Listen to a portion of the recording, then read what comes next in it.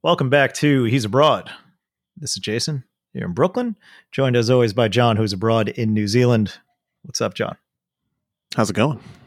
Good. Are you in the? Well, not really good. No. A lot of Oh, interesting, sad news and stuff in the world today. sure. Well, yesterday, I should say, at the time of the recording. But we'll get to that. We'll talk about that, and I think we're really going to need some media therapy. We got a bit of a roller coaster of a show ahead for you guys. So don't worry. Don't worry. Let's get to it. Yeah. There's not going to be a barrage of sadness. There will be some sad stuff. I will get angry possibly at some point, but I could tell you what, the media therapy is going to be some of the most positive nonsense that most people listening will not care about at all, but we will be in a very great mood when we are having our back and forth, and I'm excited. I'm excited. Yeah. On the food front, let's talk about it. I made French toast roll-ups this morning for my family. I was over in back in the burbs for the Roche, Happy Jew year. That just went down. So, and then that leads into probably my least favorite of the holidays, which is Yom Kippur, where they make you fast for a day and then you have to eat bagels for dinner. It's some bullshit. But that's next week. So we don't have to talk about that now. I also tried McDonald's spicy chicken nuggets. So they just spicy chicken launched nuggets. spicy chicken. Yep. Those just came out this week. Curiosity got the better of me. I gave it a shot. How do you feel about McDonald's chicken nuggets in general?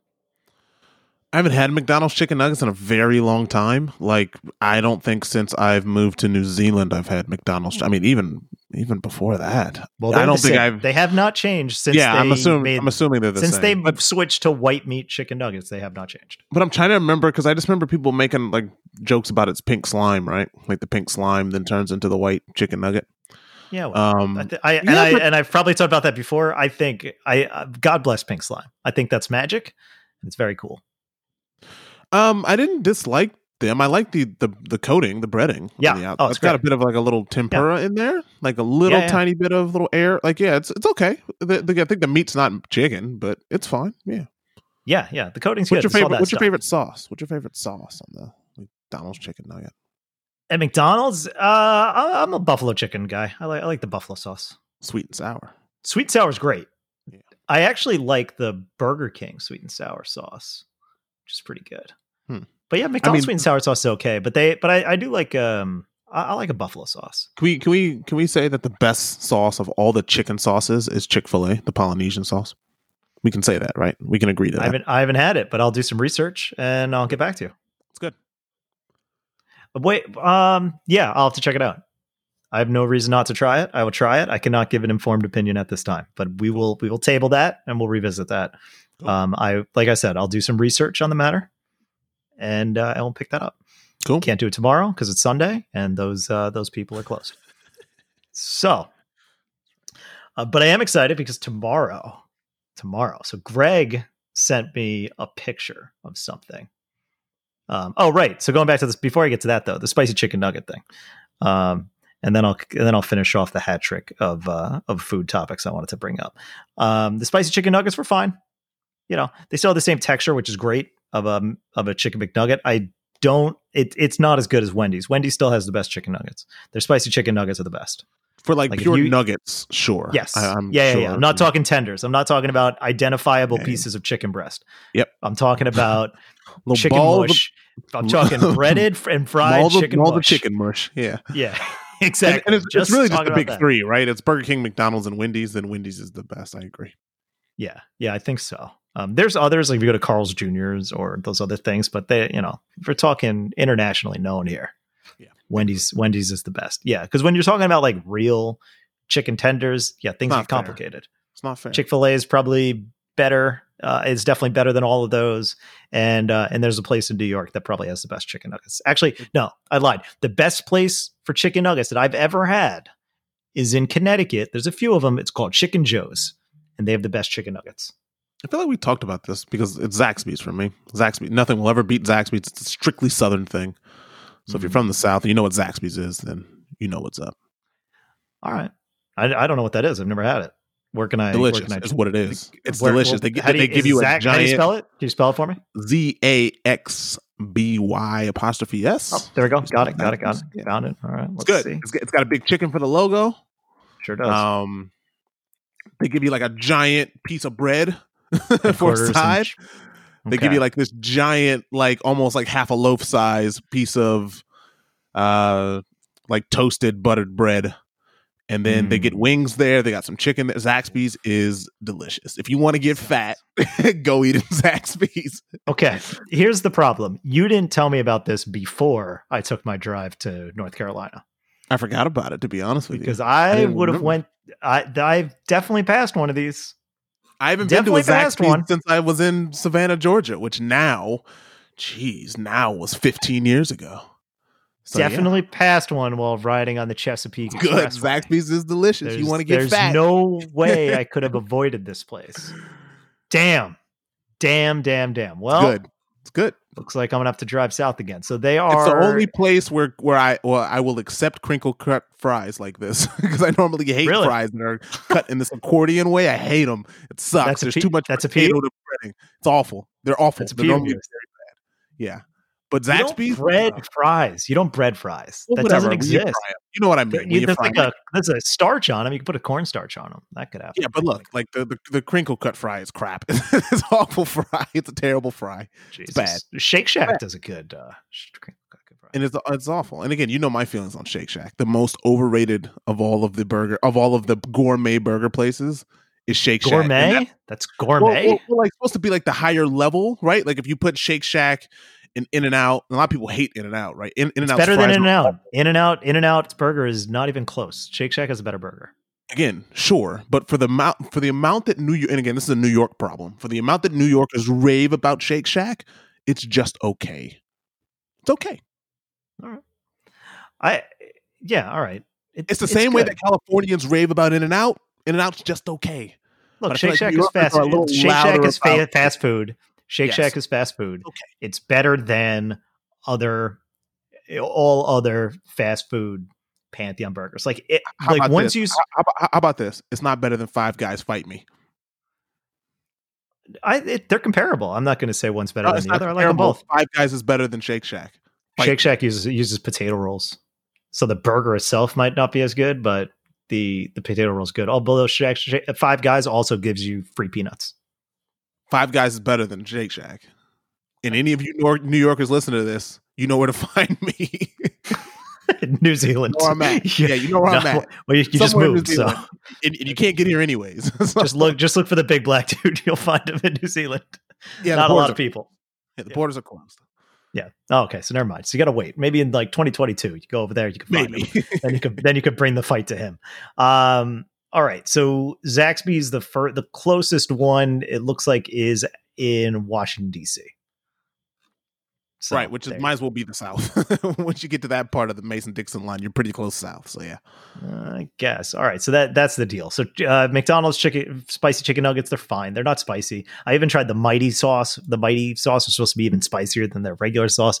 Not that spicy. I was like really laying it heavy, and I got nothing. That was kind of surprising. So that was upsetting. And lastly, tomorrow, I got a message from Greg. Who works at this? Who's now the beverage director at a new restaurant in the city? It's a Japanese Italian fusion spot. Okay. Oh yeah, I've actually seen that come up a couple of times. Japanese Italian fusion sounds interesting and delicious at the same time. So I ate there once before for dinner, and it was delightful. It was really good. And then he sent me this thing. It was a tease from their chef, and it was a matcha mochi French toast. And what I told him was, I need the first reservation you have available that I can have. And sure enough, that is tomorrow. So in 12 hours from the moment we are recording this right now, 11:30 a.m., my reservation tomorrow, that will be inside of me. And I'm excited. Yeah. Yep. So I'm pretty hyped about that. Anyway. What about you? Anything you wanted to talk about before we get into the real stories, hit the hard hitting facts of the world at large? No, I've got nothing. So let's get into it. All right, let's do it. Here we go. We got the news. All right. You're still not reading the news because I don't know, head in the sand. So here we go. I got 3 stories, all in advance, sourced from. Oh no, actually, one of them is not. So you sent me one of these. Sort of. One of these. We talked about it like 2 seconds before recording. True. You also sent me another one. Let me see if I can find that one to see if you wanted to talk about it. Where is this? Where is it? Man, we talked a lot about Hades. I am excited to talk about Hades. All right. You sent something to me about a thing, and I was like, this is stupid. People are stupid. It was something like that. People are just... It wasn't people eating seeds. It was last week. Oh yeah, here we go. Yep, I got it. Yeah, this post, this dentist post. Yeah, the dentist. Do you want to talk about that? Yeah, we should talk about that. Why not? Let's do 4 stories since we're starting early and there's not as much breakfast talk today. Let's get into it. Yeah. Okay. So they'll be pretty rapid fire too. Some of these. Okay. So here we go. So we got the dentist. We got Kanye. We got extravagance, and we got J.K. Rowling. So where do you want to start? Well, let's do J.K. Rowling first. Let's do the dentist second, extravagance third, Kanye last. Okay, cool. That's a good order. I think it's good order. All right. So J.K. Rowling back in the news. Okay. People are upset because she put out a new book. So reading from CNN Entertainment, fake news from a few days ago, J.K. Rowling's new book sparks fresh transgender rights row. Now, a little bit of history if you have not listened to all the podcasts to this point. A few months ago, we basically had a string of episodes. We were talking a lot about cancel culture. And I would often like jump on the idea of canceling somebody, being like, well, let's hear their mouth. Let's not just necessarily like just cancel people. What does it actually mean? I still don't like cancel culture, but J.K. Rowling, yeah. Well, some people might have a point. You're struggling. Well, this just comes down. This is a matter of context, situational awareness. So let's read on. J.K. Rowling has once again come under fire from transgender rights activists, this time for her new crime novel. I'm going to stop right there because the next part gives it away. What happened with J.K. Rowling before was there was an article written and somebody wrote something like, hey, maybe it was an article about people who menstruate. That was in the headline. J.K. Rowling then tweeted something snarky about it. If only there was a word for people who menstruate. Woman, women, like kind of beating around the bush. Like, why didn't you just use the word women? And then people were like, oh, you're a TERF, which is a trans exclusionary something feminist, radical feminist. There you go. Look, believe it or not, I didn't even look that up. That was just boom, right from the old memory bank. These are the things that I know for some reason. So they called her that. And I was like, really? I don't know. It seemed like it was just a matter of words, literacy. Just wanted to use the word women. I guess you'd kind of get the idea. And then she kind of doubled down, wrote this big article being like, I have a trans friend. You're like, all right, cool. Got it. So then she wrote this book, which, quote, then read again for the article, which features a cross-dressing serial killer. Published Tuesday, Troubled Blood by Robert Galbraith, Rowling's crime writer pseudonym, is the 5th installment in the Cormoran Strike series.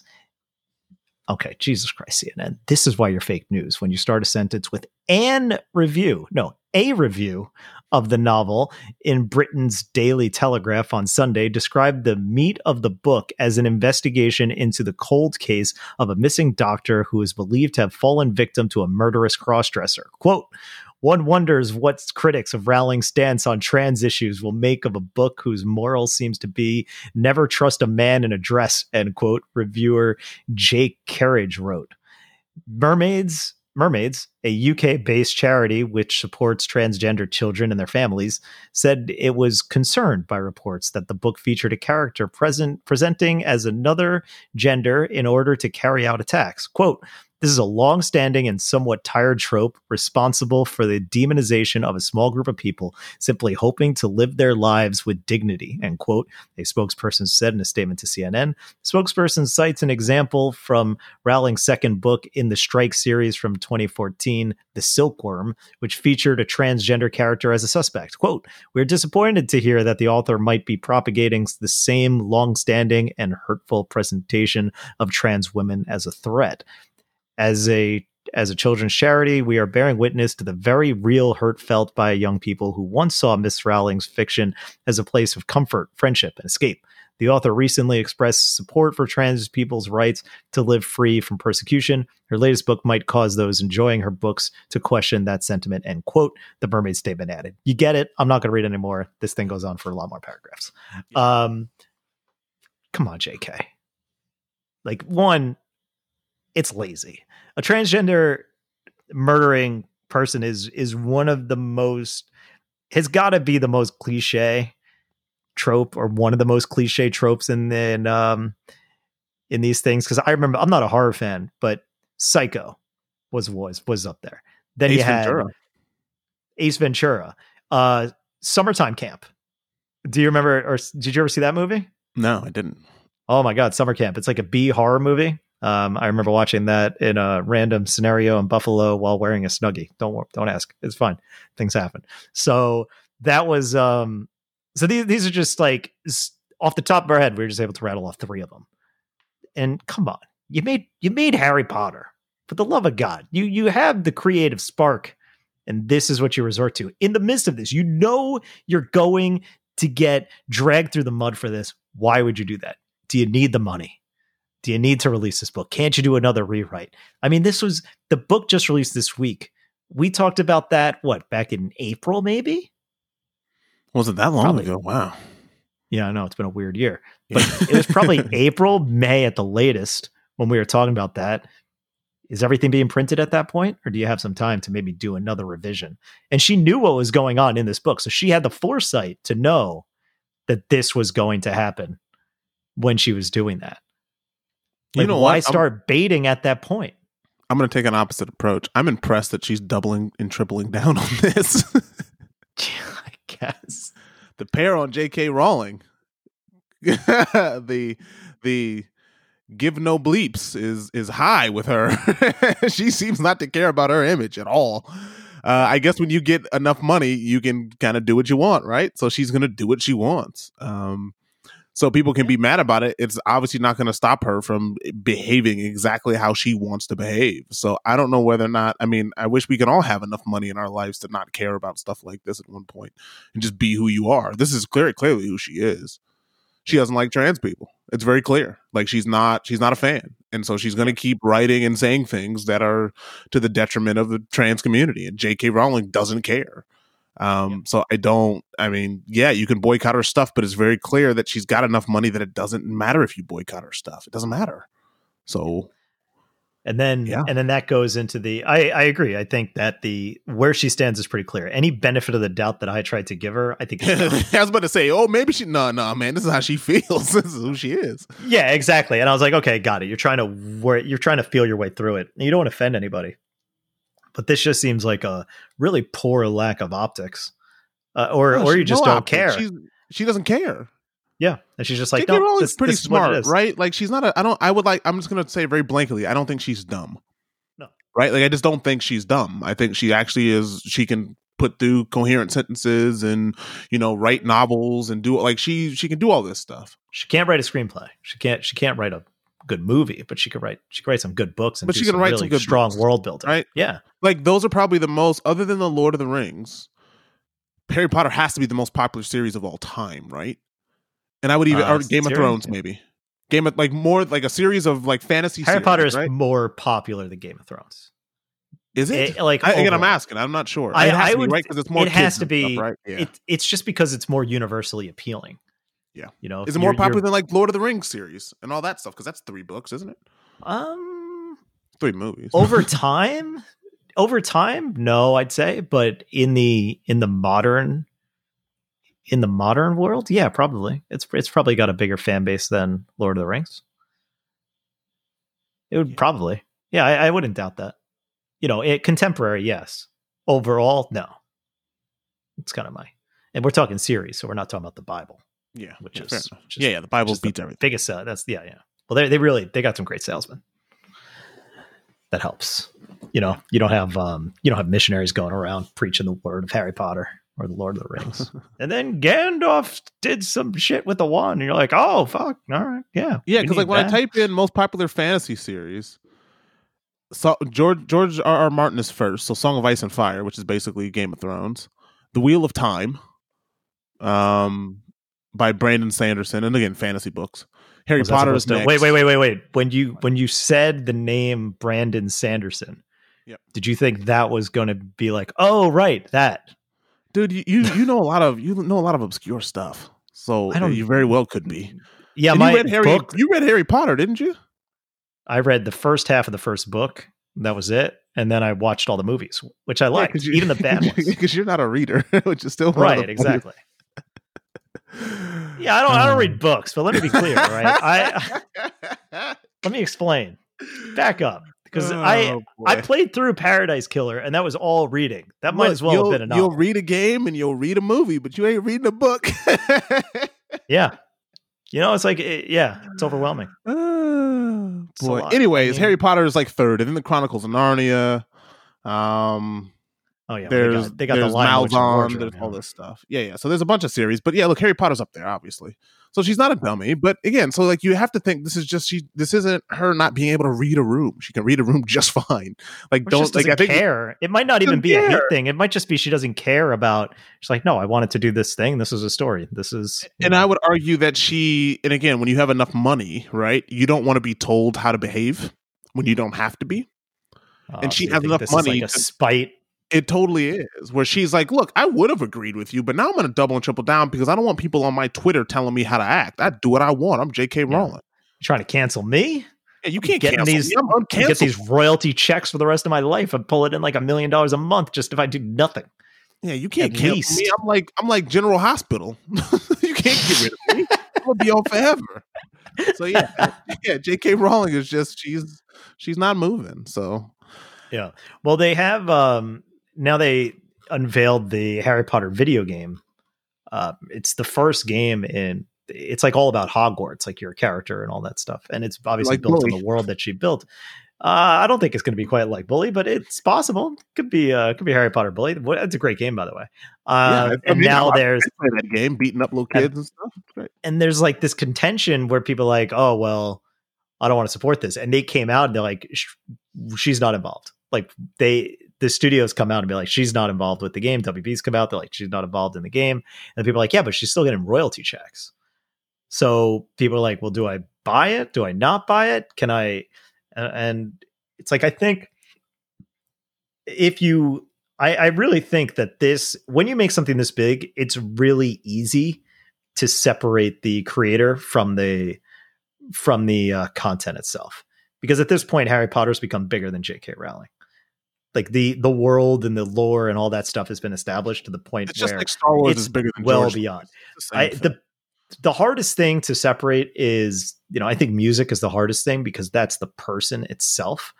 Like there's this band that they had a few hits in the early 2000s. It was called Lost Prophets, and the singer in the band was convicted of like pedophilia charges or things like that. And from that moment, I was like, I can't listen to this music anymore. Never. It's like, no way. I can't disconnect it. That's heinous. And like convicted. It's not even like alleged. Like, no. They got him. He went to jail. Michael Jackson, you can give him the benefit of the doubt because he never went to jail for anything. Did he probably do it? Yeah, probably. Yeah. So that's one of the things. Music, I think, is harder. Here, it's like you've built this whole separate universe and world where everything is being communicated through these fictional characters that kind of exist on their own beyond anything from the author itself. Like, cool, you set this in motion. We got it. It goes back to you. Wonderful. Thank you for this gift. You seem like kind of a rough figure to be benefiting at this point, but this isn't really yours anymore. You've given us this gift and now it's ours. Well, I mean, that's kind of what happened on the opposite with Game of Thrones, right? Like, or very similar, right? HBO is going to make a new Game of Thrones series that's got nothing to do with George R.R. Martin's books, right? Yeah. Like, same universe, same world, but they'll, get creative people. Yeah, I think that's the same thing. Like, if George R.R. Martin comes out and all of a sudden he's a big creep, you're like, well, whatever. You didn't even finish your book, so fuck it. We got an ending. People hated it, and they couldn't even see it at times. But, we got this thing. Thank you. Still ours. We still liked it kind of for the most part. It was a fun journey, but the destination was big pile of poop. I think, but in that situation, I'm like, yeah, buy the game because you got hundreds of people working on this thing. and they are putting their heart and soul into it most likely, and it's probably going to be a great game. It's Avalanche Studios; they make great games, so go check it out. I think it's elevated beyond her, and she gets a couple of royalty checks her way. You know what? I think I could look beyond that and still support the craft. But I'm sure that there's trans people who can't. Yeah, so we'll see what happens. And again, Harry Potter is one of those things that people read as kids, and they, stories and things about, it's amazing. This is something that happened, at least to me, a couple of weeks ago, where you realize how much, this happened because me and Alice were watching this show called Love on the Spectrum, right? Netflix show. So I'll do this real quickly. So basically it's about people who are autistic or on the spectrum of autism trying to have relationships, right? So they're, grown, they're within their, 20, 21, 22, and they see the world around them and they go, hey, I want that, right? And it's amazing how much autistic people latch on to media. So it's like the show, I believe, is about people in Australia, but they sound like Americans, right? Like they have like little Americanisms, and it's because it's like this accent that they pick up through watching TV, through trying to socialize, right? Because the big thing about autism is you're not able to see like social cues. Yeah. Like you don't know, like you can't really see that someone is irritated with you because you just don't recognize those things that the rest of us do, right? We're like, hey, maybe I should stop talking about this because this person's looking really upset. Yeah. And they just got right. Like it's hard to see that, but it's really interesting how much they go back to content in things like Harry Potter, where there's just like everything about my life is Harry Potter. I love Harry Potter. Harry Potter's stories and these things that I learned through the books and the movies, it really helped me become more of what I want to become. And the same things for Star Wars, same things for like you can name anything, right? With a big series, comic book Marvel stuff, right? Why do you think Marvel's got such a big following? Right? People see themselves in the characters, in the Marvel characters. And so that's why this is kind of a big deal, because there's a generation of people who have spent the last 20 years taking some of the things that they learned as kids into their adulthood. And while it might sound silly to us that it's Harry Potter, to a 25-year-old, that might have been a big turning point for them to realize, hey, I can do what I want to do. I can be who I want to be, all that type of stuff. So it's interesting because those people will, again, me and you, I think are a little different because you're just like, yeah, whatever. But some people, they really take that stuff to heart. And I don't think I think she's kind of tarnished her brand. And I just find it interesting that she just doesn't care. Yeah. In a vacuum, this wouldn't be, if she didn't make those comments. So they were back in June, by the way. That's what the article says. Yeah, I was about to say, I'm not crazy. I was about to say, was that really 6 months ago? No, it was like 3. I don't know. Time is weird this year. But if she didn't make those comments, it would just be like, all right, cool. You got this. This is a trope. It's a little tropey, but there doesn't seem to be any hate. It's not malicious. But the fact that it comes as like a 1-2 punch with those other comments she made previously, not a good look for JK. It's almost like she could have wrote this book just to. That's what I'm saying. In the chest of these people. Or even like put it out in a year, or just been like, all right, let's hold even off. So, like once you say that, you can't have books with trans characters in them because it's malicious. Yeah. It seems because malicious. you put a trans serial killer in a movie or in a book or whatever. It's like that doesn't. You're not saying that all trans people are killers. Just like when you have a white serial killer, or a black serial killer, or a gay serial killer. It's like it's just. But Bruce Willis was gay in The Jackal. But I guess the problem is that me and you just named 3 movies with trans killers in them off the top of our heads.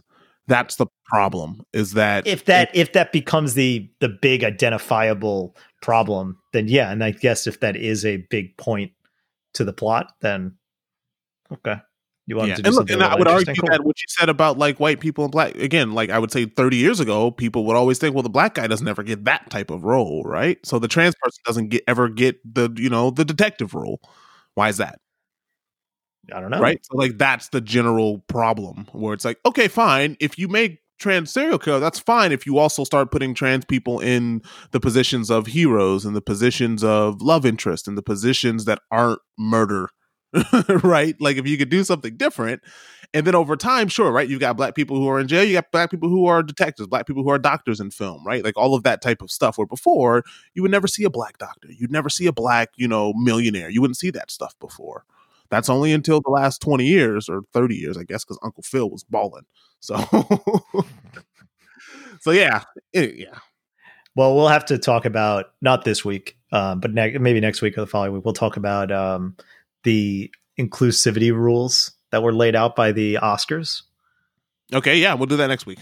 Because I want to talk about that. I have not heard about those. I'm interested. I got opinions. All right, cool. So we'll talk about that. All right, but let's move on for now. J.K. Rowling, Godspeed.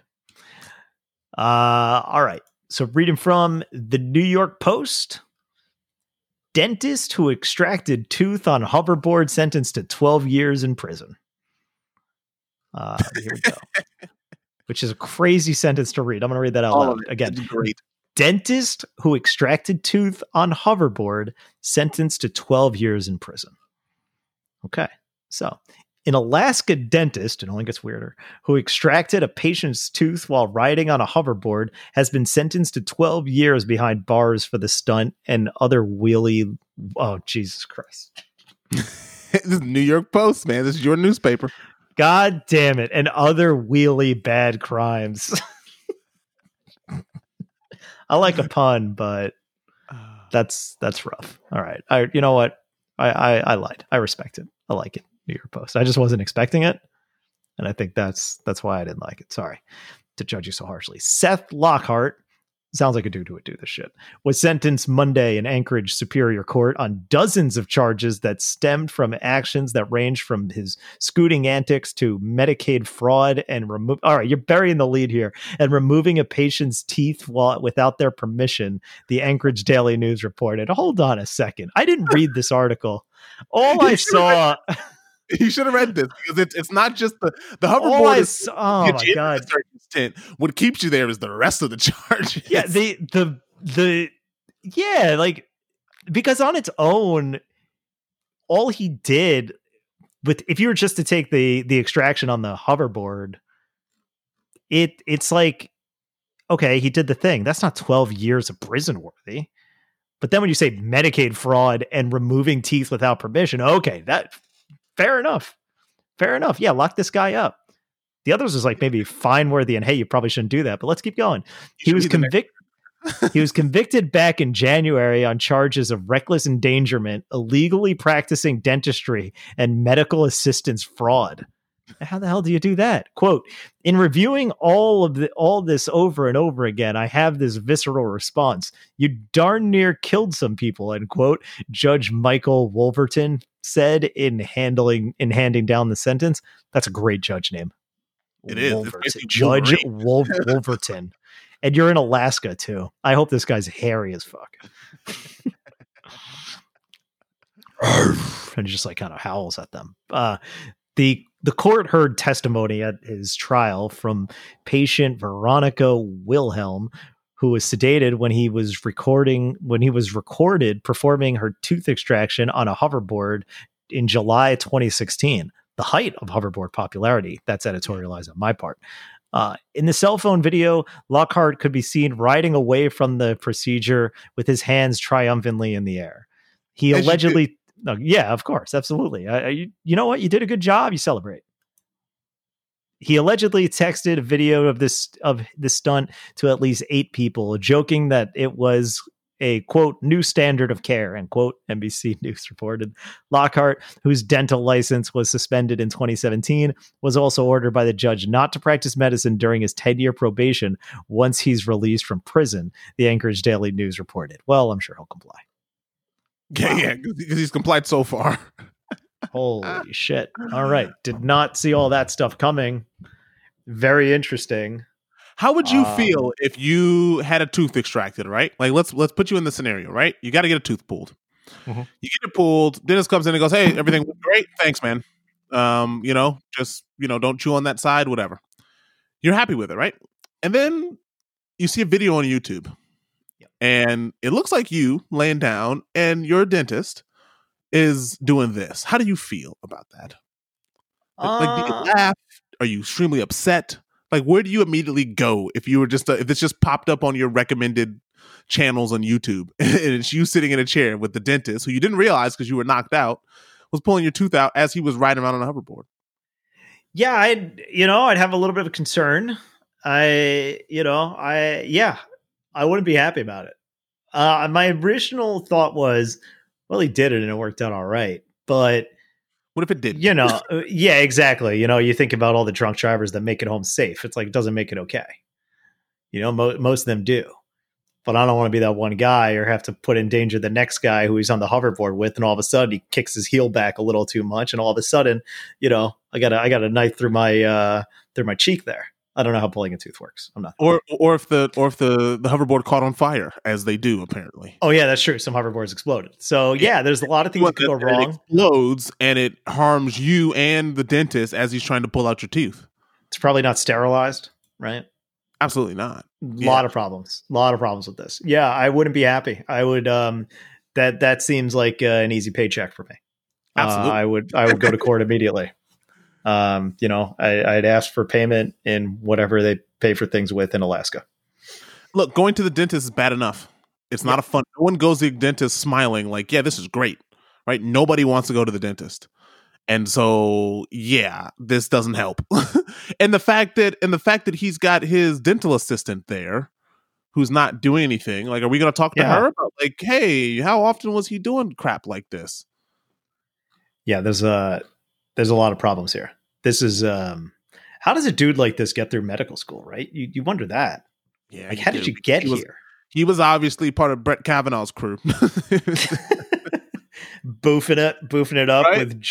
with Squee and whatever the hell else the dude's names were. These guys getting to Supreme Court judges, dentists, right? You'll be surprised who gets through the system. Yeah, I don't know, Donald Trump becomes your president, right? I don't think being intelligent was a standard of getting a medical degree or becoming president or running the government, right? Like, it's what would you do? So you're on the table. What do you do? Well, look, I'd be extremely upset, but I'd also have to laugh because I'd laugh, but again, you're right. I'd go, yeah, you owe me some money, buddy. I don't like going to the dentist as it is, and now I'm on the internet with you pulling my tooth right around on a hoverboard. Nah, man, you got to pay me back. At least pay me back what the tooth extraction cost. Yeah, the only big difference between an older person and a younger person is knowledge, experience, and all that wisdom that comes along with the experience, right? Like, you look at a kid and you're like, hey, don't stand on that ledge. Why do you say don't stand on your ledge? Because you've seen enough people fall on the ledge, right? Yep. So when I see a dude like this, you're like, oh, this guy, he's still the child. Like, he's still the child. He's got to be. But because he's gone through all that medical experience, the guy is like at least 30. Yeah. He's at least 30. And he's just like, yeah, this seems like a smart idea. This is crazy. This is incomprehensible to even be in this state. Like, what drives a person to do this? Because I could just see this person. It's like, where's the guy who could there? You are the adult in this situation. There's nobody to slap your wrist and be like, "Hey, man, maybe don't stand on the hoverboard while you're operating on a dude." It's like, why is that a sentence that has to come out of somebody's mouth? But that's part of the problem, right? Because, like, as much as I joked about his dental assistant, like, what is she going to do? This is part of what people don't understand when you have people who are in power. And it's very hard to call those people out because there's sort of this assumed superiority, this assumed knowledge, when ideally we can look at this and go, this dude's a child.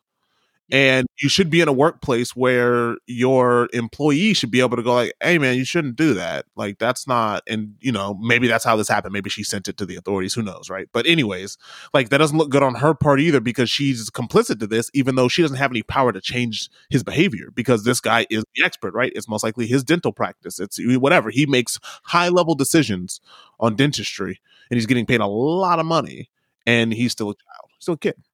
Or it's like, or he just basically employs everybody like a big frat house. They're drinking after this, be like, "Oh, dude, that was awesome. Yeah, that was or it's sick." Like he's got a group of dentist bros, and they all try to one up each other about how they pull out teeth. Right? Like, this is the type because in that picture with his hands up when he's going down the hallway, what's he saying? He's saying, "Woo!" And that is something you should never hear in a dentist's office. No. Right. So good story though. Yeah, 12 years in prison. Enjoy it. In an Alaskan prison that cannot be warm. No. Although free heat is probably a big benefit. It's got to be one of the last places I'd want to be in prison, other than maybe the polar opposite of like in Miami. Right? Like, you don't want to be in prison where you have these major swings of hot and cold throughout the year. Yeah. You'd want to be prison somewhere like, I mean, again, prison's prison, but just for the climate and the temperature, you'd want to pick like, California. Yeah. Yeah, probably. But he's in Alaska. Yeah. Which is probably the only place that would give him a dentistry license. Yeah. The only place he could have one, he could not have one and still be a dentist. They'll never find me. I could hide all these extra pulled teeth in the snow. They blend right in. Yeah, they'll never know. Yeah. Well, good story. Good pun. Let's move on. This one's a lot longer than I thought it was. So what I'm gonna, okay, here we go. Yeah. So what I'm going to do is something a little unconventional here. So this is from CNN Travel. Okay. They had this article called, it was basically the wildest holiday requests from the super rich. Okay. Okay. And I was reading this thing. I was like, this is wild. The headline's accurate. Okay. And they have a slideshow at the top of the page, which kind of just goes through some of these examples. So we'll just go through those because the article does go into some more detail. I just sent you this so you could see some of the pictures that they're talking about. So here we go. So I'm basically just going to read this thing as if it's a slideshow, and we can describe a little bit what is being seen here if it needs to be described. All right. Does that sound good? Sure. See how it goes. All right. So holiday plan for super rich. Ultra rich travelers can afford to go anywhere and do anything, but often rely on teams of highly skilled, adaptive, and creative travel experts to make it happen. Quote, we've got a fantastic network of fixers around the world who know us and the types of experiences we'd like to provide. And quote, Tom Merchant, co-founder of luxury adventure specialist Black Tomato, tells CNN Travel. Wow. So here we go. So there's 10 examples here. Not your average home movie. For one trip, Black Tomato sent a Hollywood cinematographer who had filmed blockbusters like Star Wars and Interstellar to shoot a family on their 6-week sailing odyssey through the Indonesian islands. The group spent roughly $665,000 on their trip. Whoa. Yeah. Wow. Like, we don't want to forget this. We are going to hire a we're basically going to shoot a movie. Wow. Yeah. This is some wild shit. All right, here we go. Creative touches. The Black Tomato team once hid a diamond ring inside an ice cave for a client's bride to discover.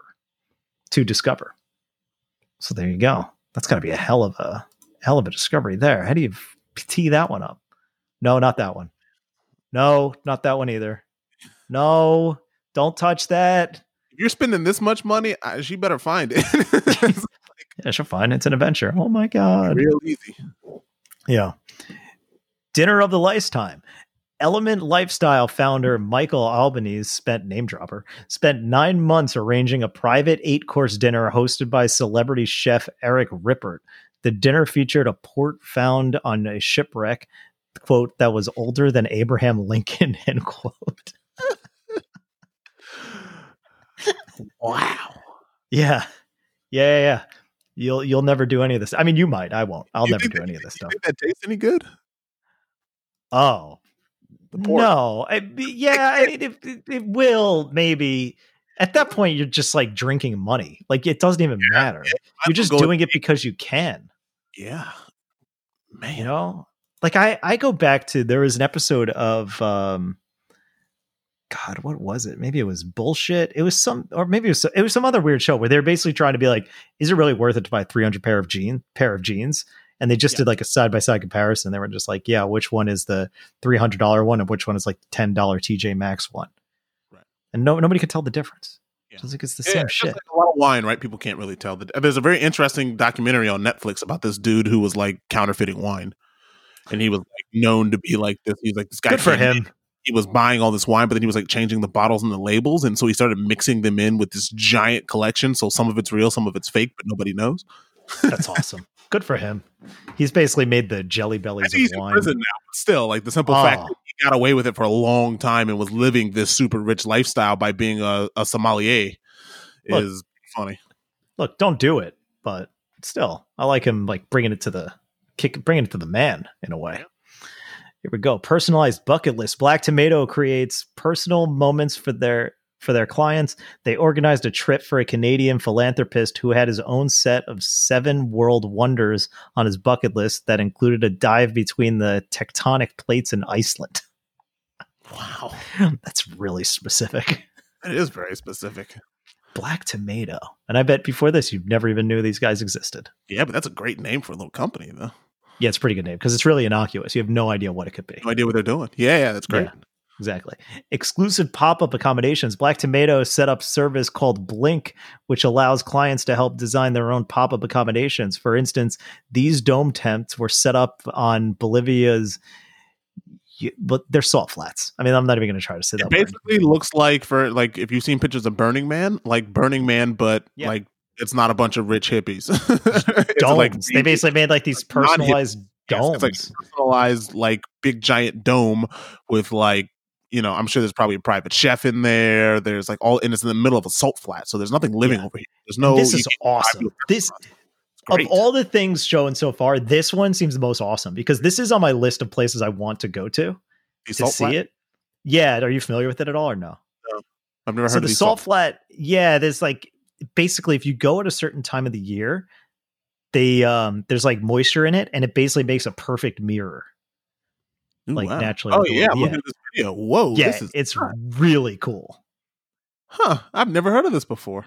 Yeah, so they do these tours. Now, whether or not you can do that or not, I don't know. You can do it, but you're never obviously guaranteed that you're going to get that.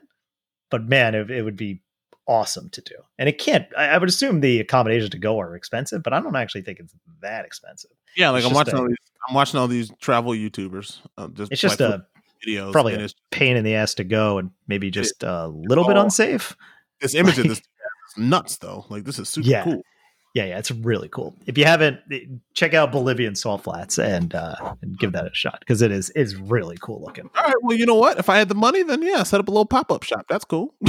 Absolutely, yeah, and build a little tent there, and then it's like, yeah, all right, we'll get there when we get there. Like when they show up, they show up. In the meantime, here's your like little 1-bedroom apartment. Yeah, that's cool. We created, and your chef is across the way, and hopefully random wolves don't come out and kill you. Anyway, all right, here we go. Private concerts. Element Lifestyle has thrown private concerts for clients like this one with LMFAO. Haven't heard them in a while. They're still making music. And once called upon a well-known artist to write and perform a unique travel theme song. Well, like there's always the stuff about artists going to Saudi Arabia for like the equivalent of like bar mitzvahs and stuff. So you'll see like Beyonce performing at some Saudi prince's 16th birthday. I thought you were going to say the Saudi prince's bar mitzvah. I'd be like, that'd be weird.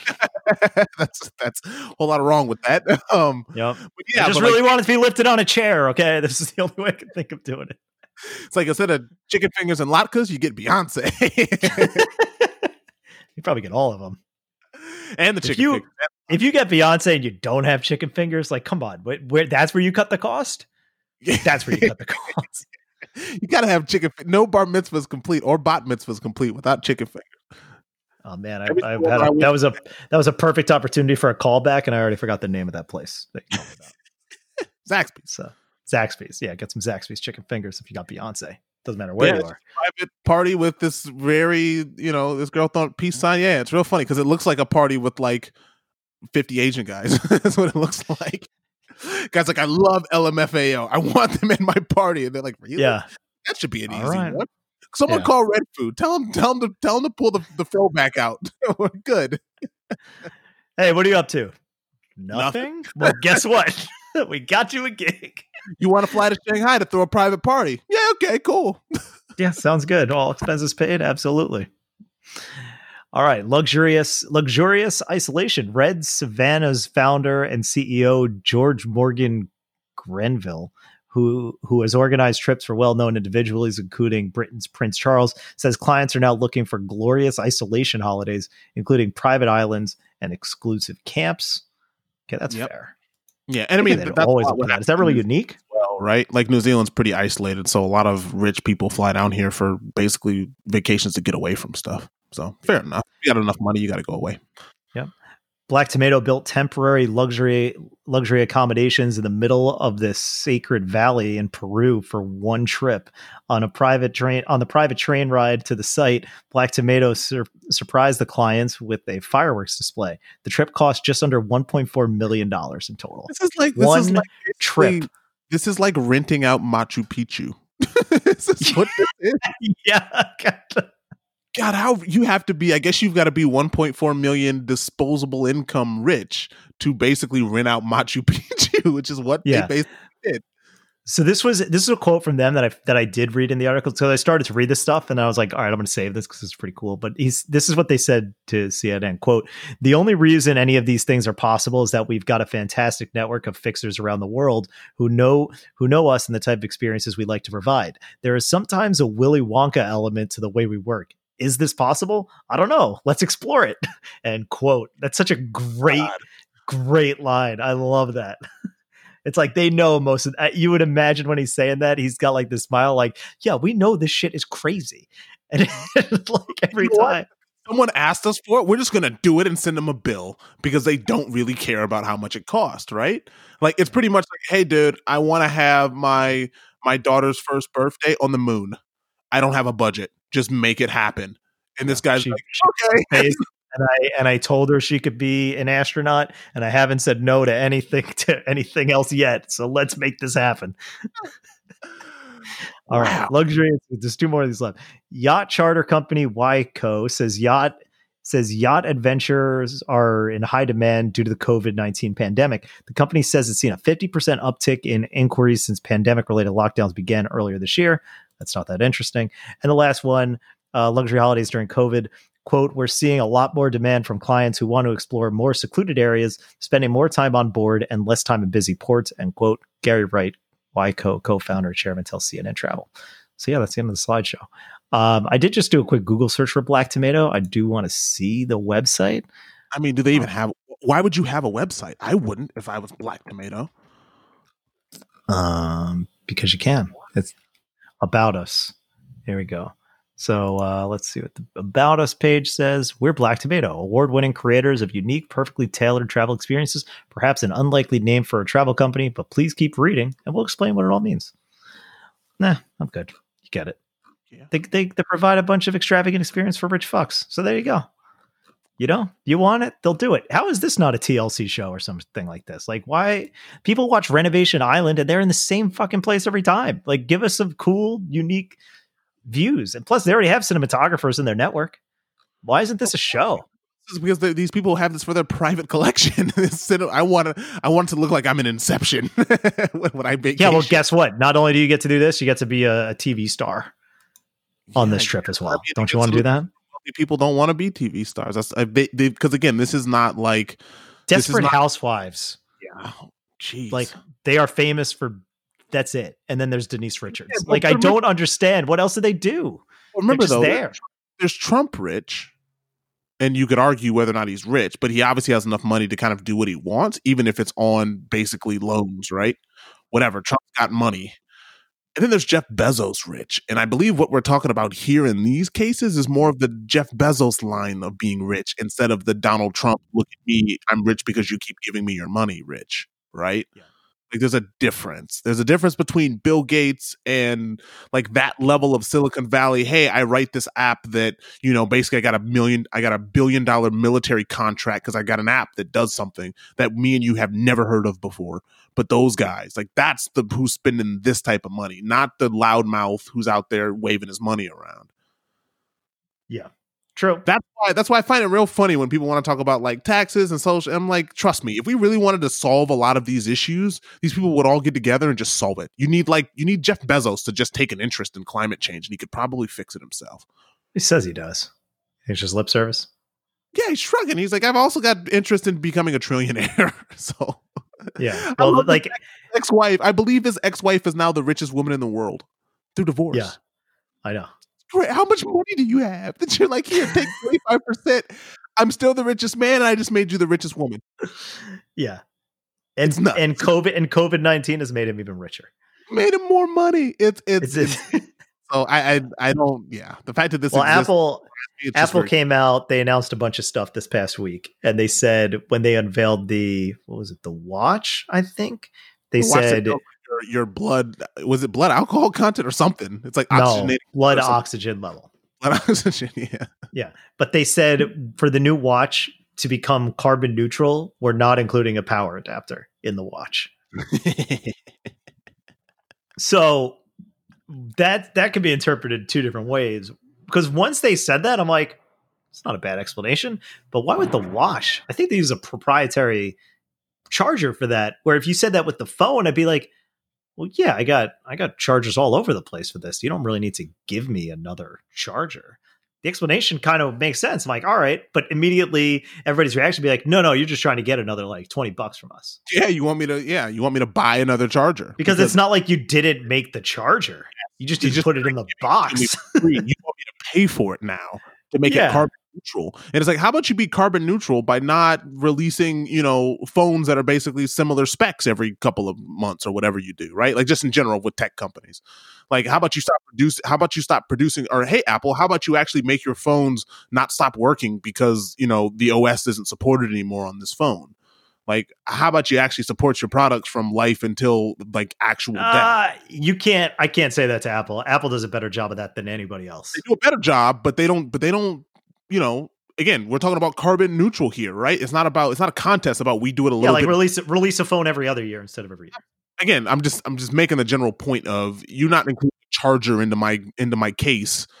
That's more carbon neutral than me having to throw away this phone after 6 years because you just stopped updating it. Yeah. It's a weird excuse. I just thought it was interesting. Like, oh, this is kind of the stuff that they're doing. Look, if I ever reach this amount of money, I'll make sure to take you on one of these vacations. I don't think I will. Hey, you never know. All right. My French toast shop. That'll fund this. All right. Here we go. Let's start getting into some real shit. This one can be quick. The last story is about Kanye, but I got some pretty good transition material that's going to take us nicely into a little reddish, bluish, blackish, Jewish. And by little, I mean a lot, because we got some shit to cover. Reading from the Miami Herald. Trust me, I won't stop. Kanye West just did a really disgusting thing on Twitter. This was reported as of this reading. Okay, this is 2 days ago. How did I not hear about this? Anyway, I mean, this dude is a presidential candidate. That's not very presidential behavior. We're talking about Kanye West, whose actions on Twitter are getting him in all kinds of social media trouble. Exhibit A, the Wednesday night video of him urinating over a Grammy in the toilet. At least we think it was him. Mercifully, we only see a stream, not a body part. Well, mercifully, I'm sure there's a lot of people who'd like to see Kanye's penis.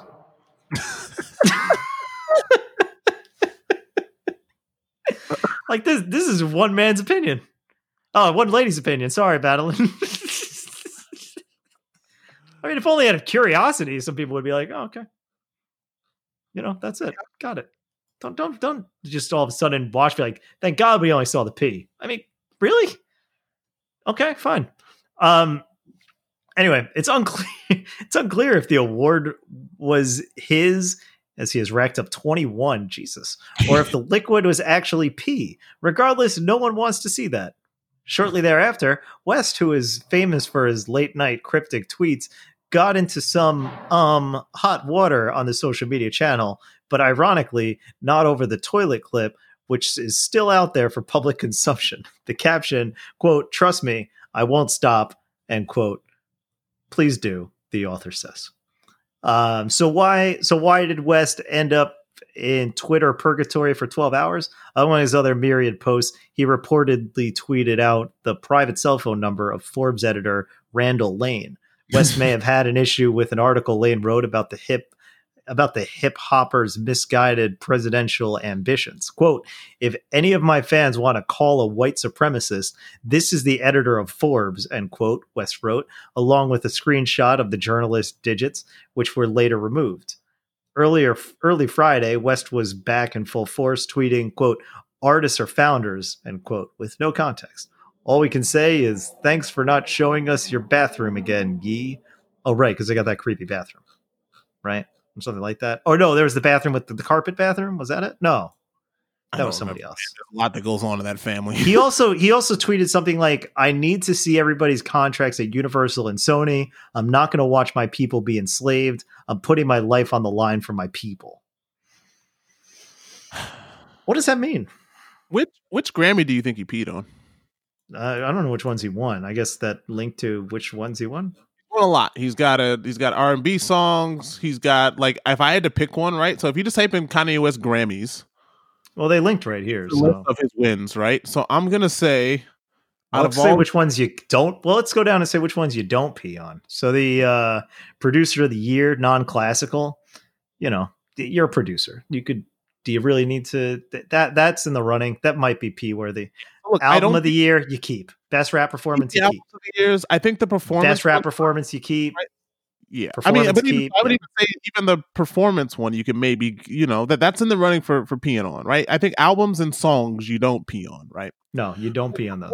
That's just like, hey, I was at an award show and I did this song and I won a Grammy for it, right? Like, okay, fine, but like the albums, yeah, I was reading nominations. I wasn't even reading wins. Okay, so let me go to the wins here. Yeah, performance, one of them. Collaboration, that might be. Yeah, I don't know. You're still part of the song, and it's that maybe you keep that one. Performance, you keep collaboration. That's the ones that I would pee on. Like, I'm trying to think of, like, if you just had to be like, look, one of these Grammys I don't really care about, right? Like, I won it, and it's just like, whatever. I don't really care that I won it, right? Because I have 21 of them. So this one doesn't mean as much to me. Yeah, you definitely keep the first one. The first one you ever got, you don't pee on that one. And you keep the albums because that's like directly you, right? It's won a lot of Grammys. Yeah, I'd say of any of these, because they're all albums or songs, so it's got to be the collaboration ones. It's got to be one of those. Yes. Yeah. But now, okay, so then you narrow it down, and look, I understand Kanye's like super popular and whatnot, but I couldn't identify any of these songs. So you'll have to tell me which one of these collaborations is worth being on. What's the rap again? Like, the one that I'm looking at is this American Boy. I don't know that song, or Southside. Like, Southside, I don't know either. And again, I'm not a giant Kanye fan. But I'm trying to look at these and say, like, which one of these, I think it's like these duos and groups are the ones that I'd get rid of, right? Because it's like, I kind of showed up. So it's I would. It's not all mine. I'm only partially peeing on myself. Yeah, that's the one I would take because you've won other Grammys for your songs and solo performances you want to win. Yeah, like Swagger Like Us, I could pee on that one. It's fine.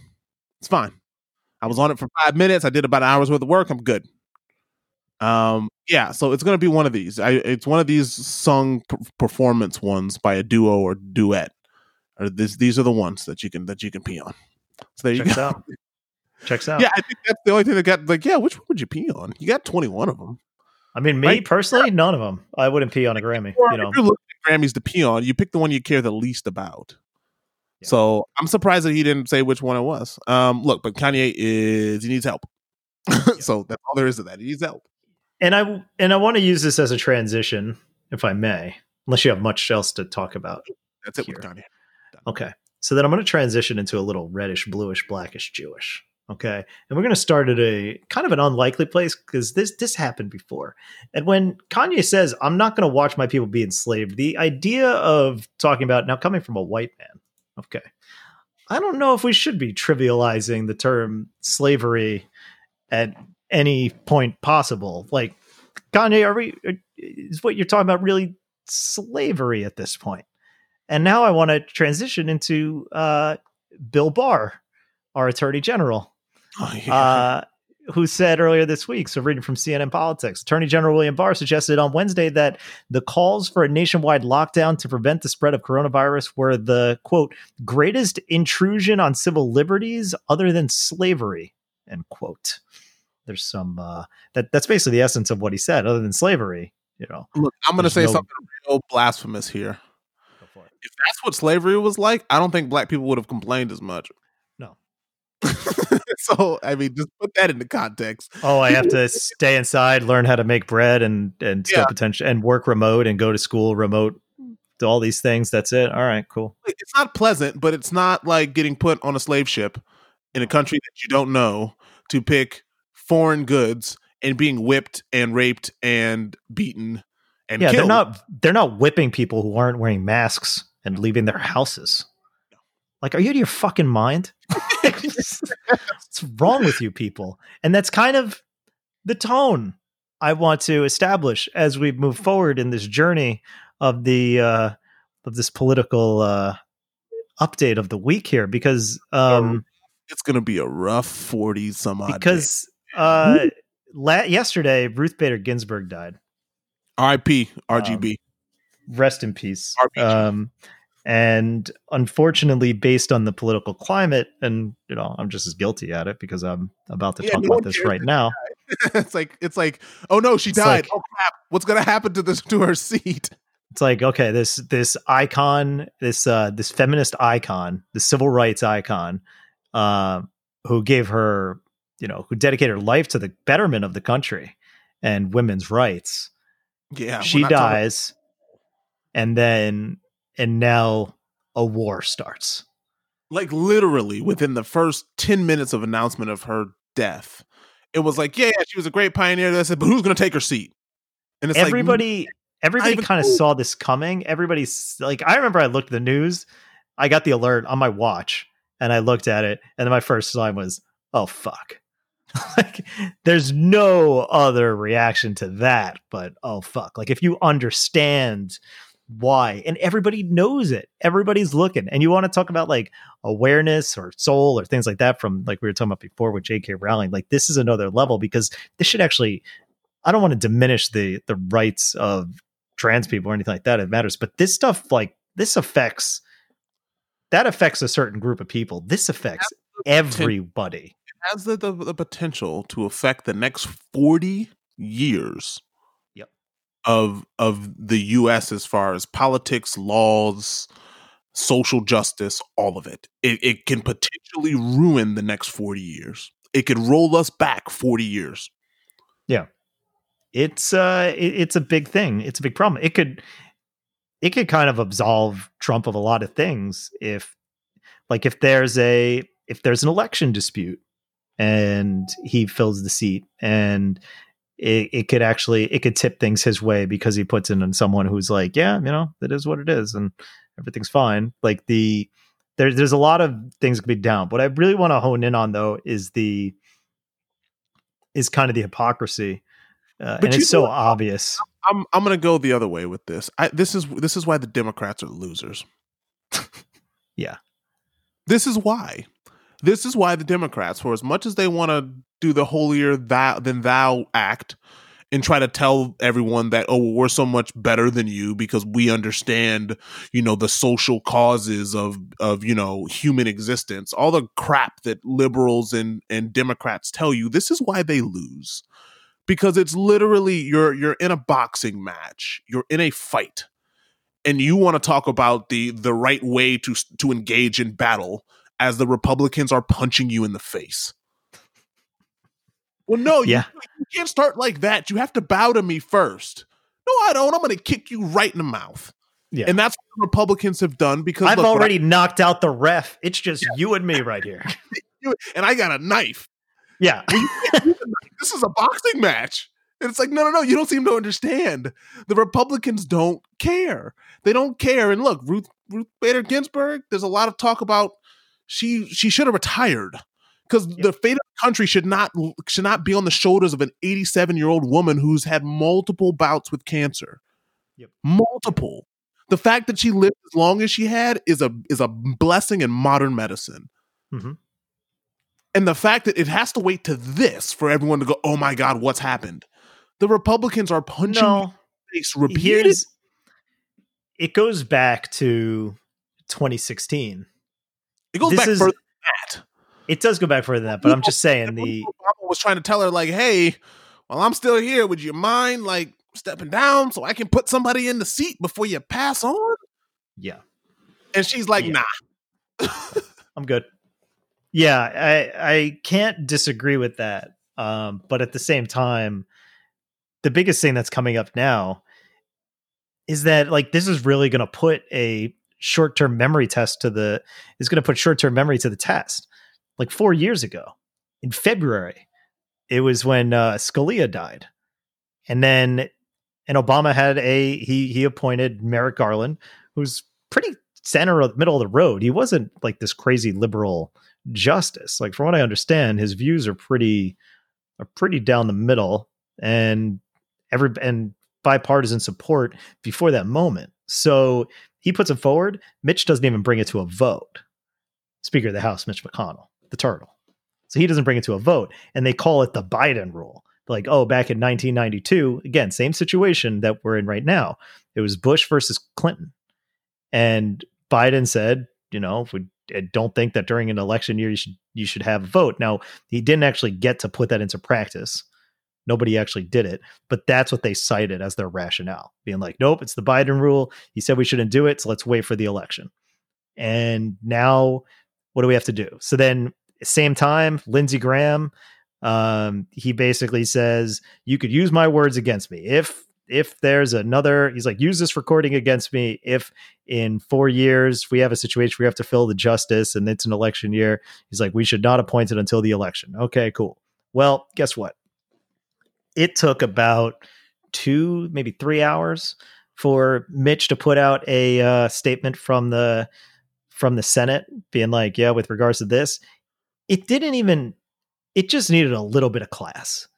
He didn't need to say this. He could have let this dangle for a little bit longer.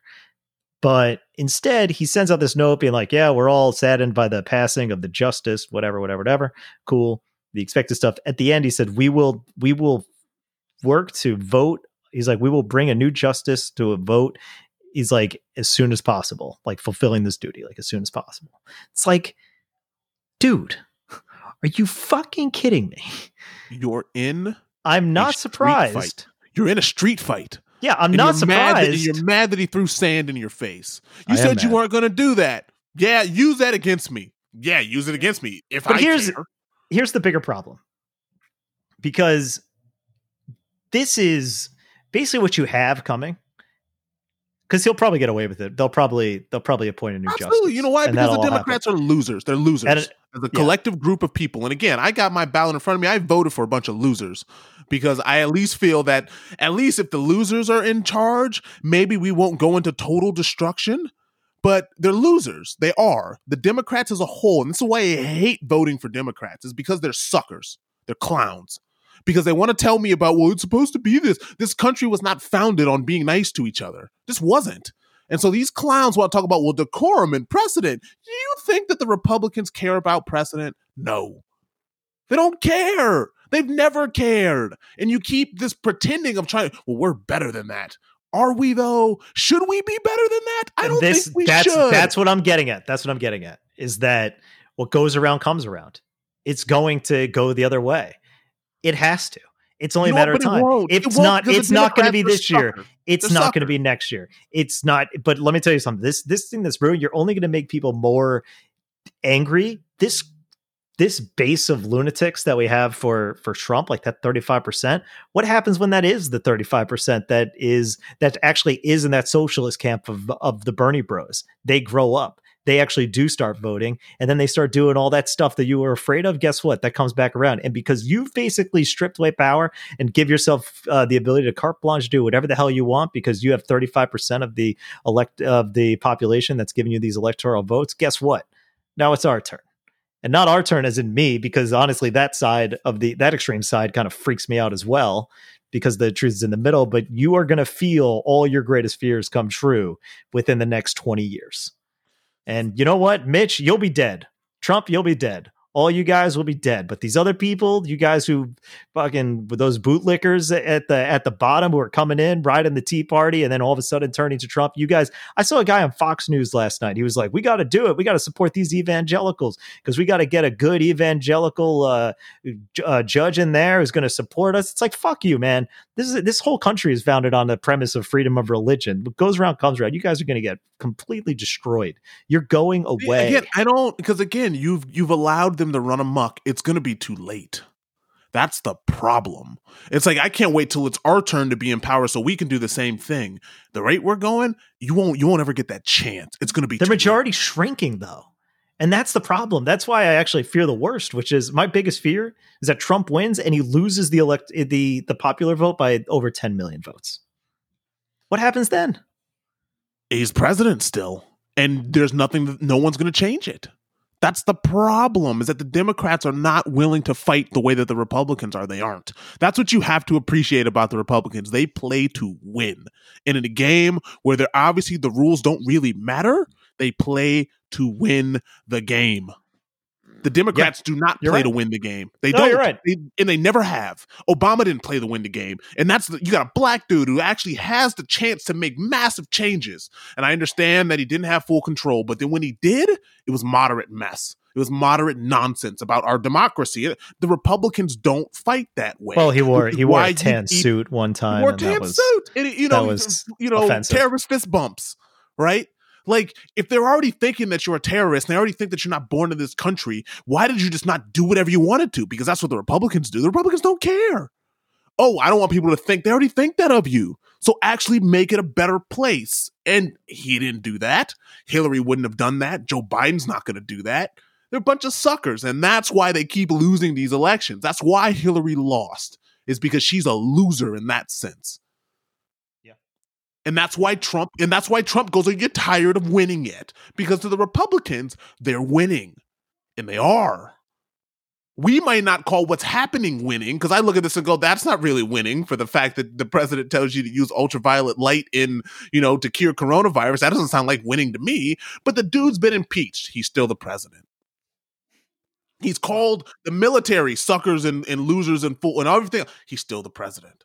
All these things that Trump has done, it doesn't matter. The Republicans they've got their monster on their side because they're willing to go to that level to make sure that they can do what's about to happen, which is put Supreme Court justices in power, people who have unlimited time in that role.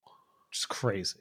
It's nuts. And that's why the Democrats are a bunch of losers. Yeah, I don't think we talk about the age thing before, where I don't think, you're talking about a time when the average lifespan was probably closer to this. I mean, in 1776, 60s. How long was?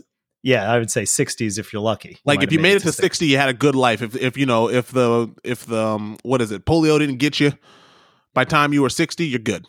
Yeah. So these guys, the Supreme Court, they probably had maybe like 20 years tops. Yeah, 30 if they're real go getting. Yeah, but yeah, like it's kind of nuts. And now it's like, no, actually, if we put like a 40-year-old there, theoretically, that dude could be there for like 50 87. Years. Yeah. It's like, wait, what? That's like 10. And it's like, that could be up to 10 presidents. You had a new one every year. Like, that's insane. That's insane to think about. It's nuts. And look, and again, there's talks about, well, if the Democrats get in power, that because there's always the ability to expand. They'll add seats to it, like whatever. But this is like again, the simple fact that that you have to get other people to suggest this. And again, if you get a Democrat in power, it's a lot of hemming and hawing and a lot of trying to capture the middle and trying to play politics the right way. Again, it's literally like there's so many analogies to this. Do you think after all this, do you think they're really going to do that again? I do, because again, they're already trying to stop people like Bernie or AOC. Like, those people are on the outskirts of the Democratic Party. That is their Tea Party, right? And the establishment won't let those people take over the party. When I would argue at this point, to balance what the Tea Party did, that's what you need. You need that crazy other side to fight with your crazy other side, right? It's a street fight. You need your crazy friend to go out there and fight the other crazy guy. Like, that's what you need. You're in here trying to play by the rules, and there are no rules. And that's why you keep losing. You keep going, I don't understand. We try to pay fair and they don't follow the rules. And it's like, well, they don't respect the rules. If you really believe in your democracy, you're willing to die for it and fight for it. And the Democrats, to me, aren't willing to do that. They've never been willing to do that, which is why they keep losing. Yeah, it's really depressing. It is. It's super depressing. And this is why I got my ballot in front of me, right? And this is the first time ever I've voted Democrat all the way down. Because I'm literally just looking at this and going, if you guys don't fight for this, it's going to be over regardless. But I at least want to pretend that I'm going to give you a fighting chance. I'm gonna put some water on you, put your mouth guard back in, and tell you guys, you got to give it a good go. You have to fight for this, because if you just kind of give up, then there's not even a point. There's not a point at all. And so I don't believe that they will, but I do hope that the Democrats are willing to start fighting the way that the Republicans do. Like, you have to respect that about their party. It's nuts what Republicans are willing to do. Oh, but hell, I mean, they don't have to, they didn't have to run Trump again. No, they didn't. They could have got rid of the guy, and they go, nope.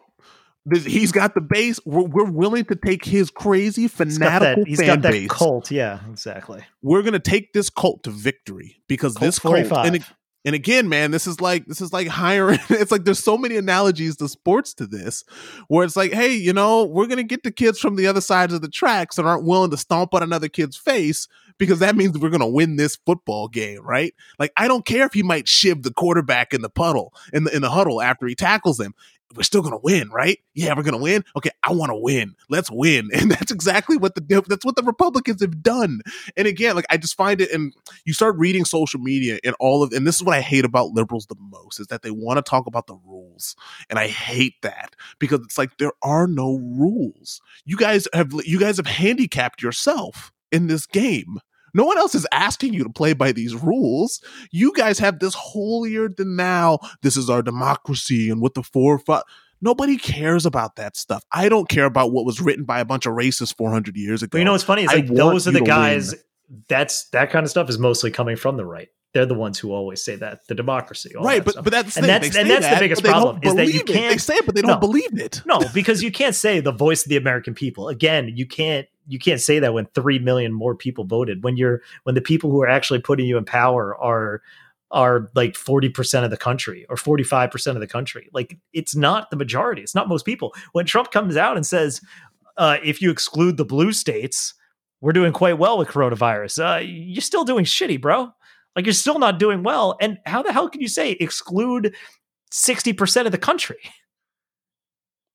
Like, Bill Maher made a good point. Like, you're saying blue states, California, like, more people voted Republican in California than a whole lot of red states combined.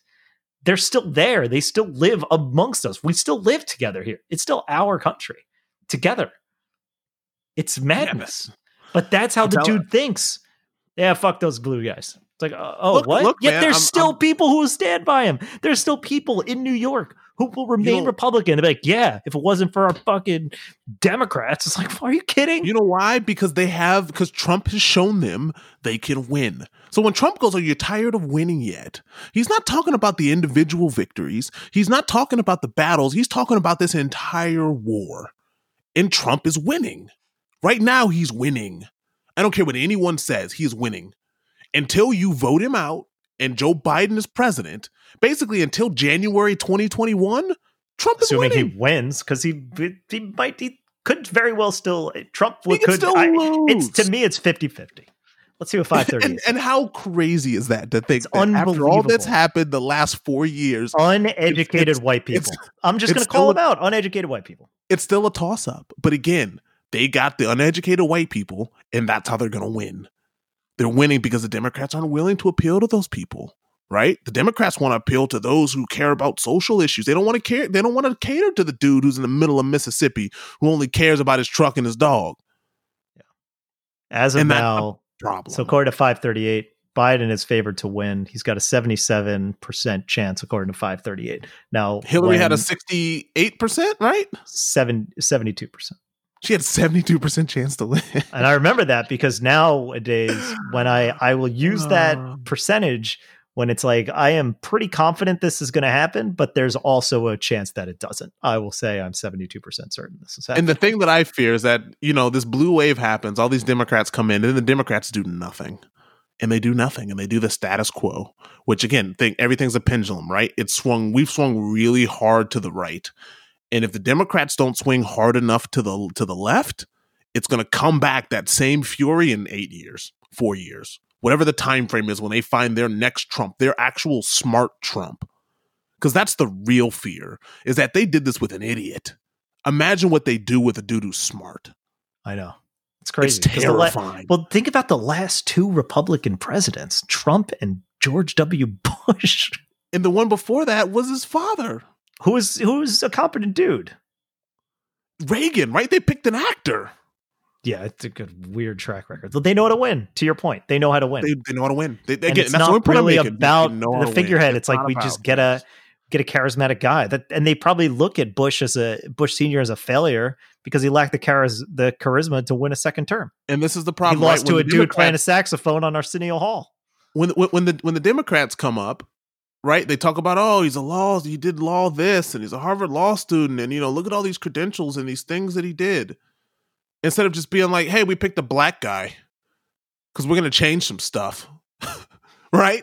Like, that's what the Republic, hey, we picked a reality show star because he's rich, and we're going to make America rich. We're going to make you rich. We're going to win. Yeah. And they go, yeah, we're going to win. Let's do it. That's all they needed. They didn't need he's a Harvard law student with X amount of degrees, and he's part of these groups. And it's all of that pomp and circumstance that the Democrats love to do that just causes them to lose. It's like literally nerds fighting against like the football team. Like, that's what it is. And the nerds are just getting roughed up over and over and over again. And they're like, well, we're playing by the rules, so as long as we play hard and we do it fair, I can go to sleep at night.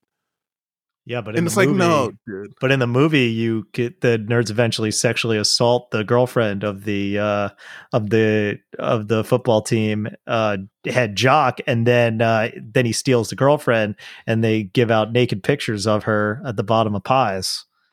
So that's how they win, right? Because what happens? The nerds start fighting dirty. And the Democrats aren't willing to fight dirty. So let's see what happens, because I totally think Mitch is going to push somebody through. The Democrats are going to stomp their feet and talk about how it's not fair. And then Mitch and Lindsey Graham are going to shrug. I think I read anecdotally that the average time to push through a senator was like 72 days. So to push through a justice is like 70 days or something like that. So this is going to be the worst case scenario. This is a very realistic scenario, which would be really fucked up. But I bet you this is when you'll have the question of, do we add more justices and start playing really, and then actually doing some things. Biden wins. They they appoint the Supreme Court justice between the election and the election date and the actual inauguration, because they can do that. Nothing really stopping them. And watch. They might do it in December or January because they can. Yeah. And then all you really need to do is see some balls. Like the crazy thing that, to your point, is that, and that's like the cliche line where they're like, Democrats fall in love and Republicans fall in line. Because you hear these stories, like these people in the Republicans, they hate Trump and all these other things. But the fact that you have 53 Republican senators, you need 4 of them to be like, no, let's not do this shit. And you'll probably get 2. Because the only Republican who actually said, yeah, Trump did those crimes and he should be removed from office, is Mitt Romney. That's it. One of 53. I mean, and honestly, this is why I despise Tulsi Gabbard so much. Because it's more of this, I'm playing by the rules. And I don't feel that it's my place to look. You got to vote. I'm sorry. It's either them or you, and you want to be the referee. Yeah. Get out of here. We are playing a game, and you're telling me you want to put on He did this shit. You know he did this shit. Why the hell would you ever stand for this? So I'm looking at 538. They have this list of weird and not so weird possibilities. So they say Biden wins the popular vote 87 and 100. Biden wins more than 50% of the popular vote 82 and 100. Right. Well, that's kind of in line with the other. I don't know how you could have. Anyway, those are kind of weird stats. Biden wins in a landslide 30 and 100. Biden wins the popular vote but loses the electoral college 10 and 100. No one wins the electoral vote, less than 1 in 100. Trump wins at least one state Clinton won in 2016, 38 and 100. Biden wins at least one state that Trump won in 2016, 92 and 100. Yeah, Pennsylvania is probably... Pennsylvania and Michigan are the ones that are... And quite frankly, Arizona is probably going to flip too. We'll see. The map stays exactly the same as it was in 2016, less than 1 in 100. The election hinges on a recount 5 in 100. It's going to be a big shit show. Which states are the closest? North Carolina, Ohio, Florida, Georgia, Iowa, Texas, Arizona, Pennsylvania, Wisconsin. It's a mess because the Republicans are willing to fight for their lives. Democrats, are you willing to do that? I haven't seen it yet. Let's see. They are. They say they are, but boy, you better put down the rule book and you better start fighting. You better start throwing some fists. Yeah, it's a big shit show. Next few weeks are going to be really weird. I'm going to hate it, and there's going to be a lot of upset people. It's a bad day for feminists. It's really just a bad time for this country because we just all look like the representatives are literally that. They're supposed to represent, and we look like a bunch of fucking monsters. As someone who lives overseas, oh yeah, America's reputation has never been lower, ever. Mm-hmm. Look like a bunch of clowns. Look like a whole bunch of clowns over there in the U.S. Oh yeah, those crazy people in the States. They already thought that we were nuts, but they at least respected for the fact of like, yeah, they're doing pretty well over there. You know, they got a lot of money, got a lot of nice things. Putting out saying that now. Now we're not even doing that because we can't shoot anything, although we can again. It's a mess. It's a mess. So Democrats, if you're listening to this, you better be willing to fight. Because your Republican neighbor that you might think is dumb, he's been giving a lot of money to old Trump. He's been giving a lot of money to the cause. He's willing to go out there with his "Don't Tread on Me" flag and his Trump truck bumper stickers and go out to those rallies without a mask on. He's willing to die for this. Are you willing to die for this? Because he knows they're coming for his guns, and they're all socialists, and they're all gay and transgender, and they're going to turn him gay. And you can say, well, actually, sir, explain to me your reason. He goes, I don't care. I don't need a reason. I got my dog. I got my gun. I got my truck. Trump said I get to keep this stuff if he wins. I'm voting for him. Yeah. Yep. It's that simple. Exactly. Yeah.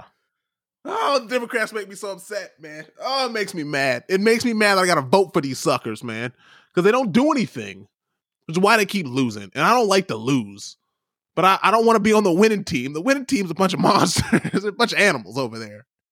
But I want to win with this team. And can we just win, please? Can we win? Please. Yeah.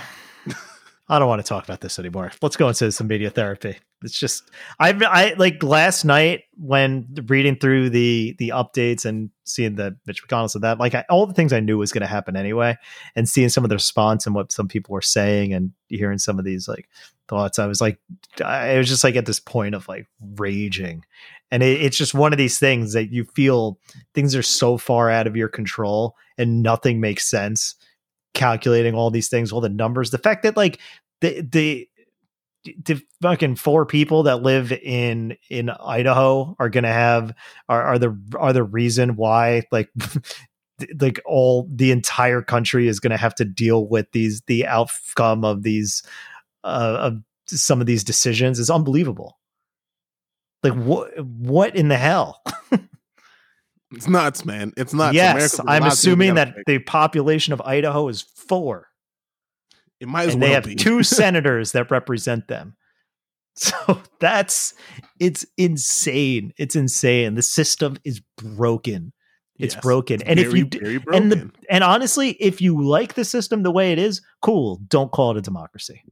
It's not a democracy. And look, don't call it a democracy. And don't say the people said, because the people didn't say this shit. The people didn't want any of this stuff. No. Your people wanted this stuff. So just call it as it is. Start by saying Trump's an asshole. Our people want this. We're doing this. Cool. Now we're being honest. Why do people hate politicians? This is why. Yeah, because again, right now, Trump, he's a liar, but he hasn't lied to those people yet about the stuff he was going to get out there and say. Right? Trump's been advocating for those people that he does not like or live with. But Trump told him that's what he was going to do, and that's what Trump's been doing. He's been lying to the rest of us. He's hemorrhaging money because of the farming bailouts that he's had to do because of his stupid ass war with China. It's like it's nonsense, right? But like those people just look at it and go, "Hey, because of him, I still got my gun, right? Still got my truck. Things are still great for me. Still not killing babies, right?"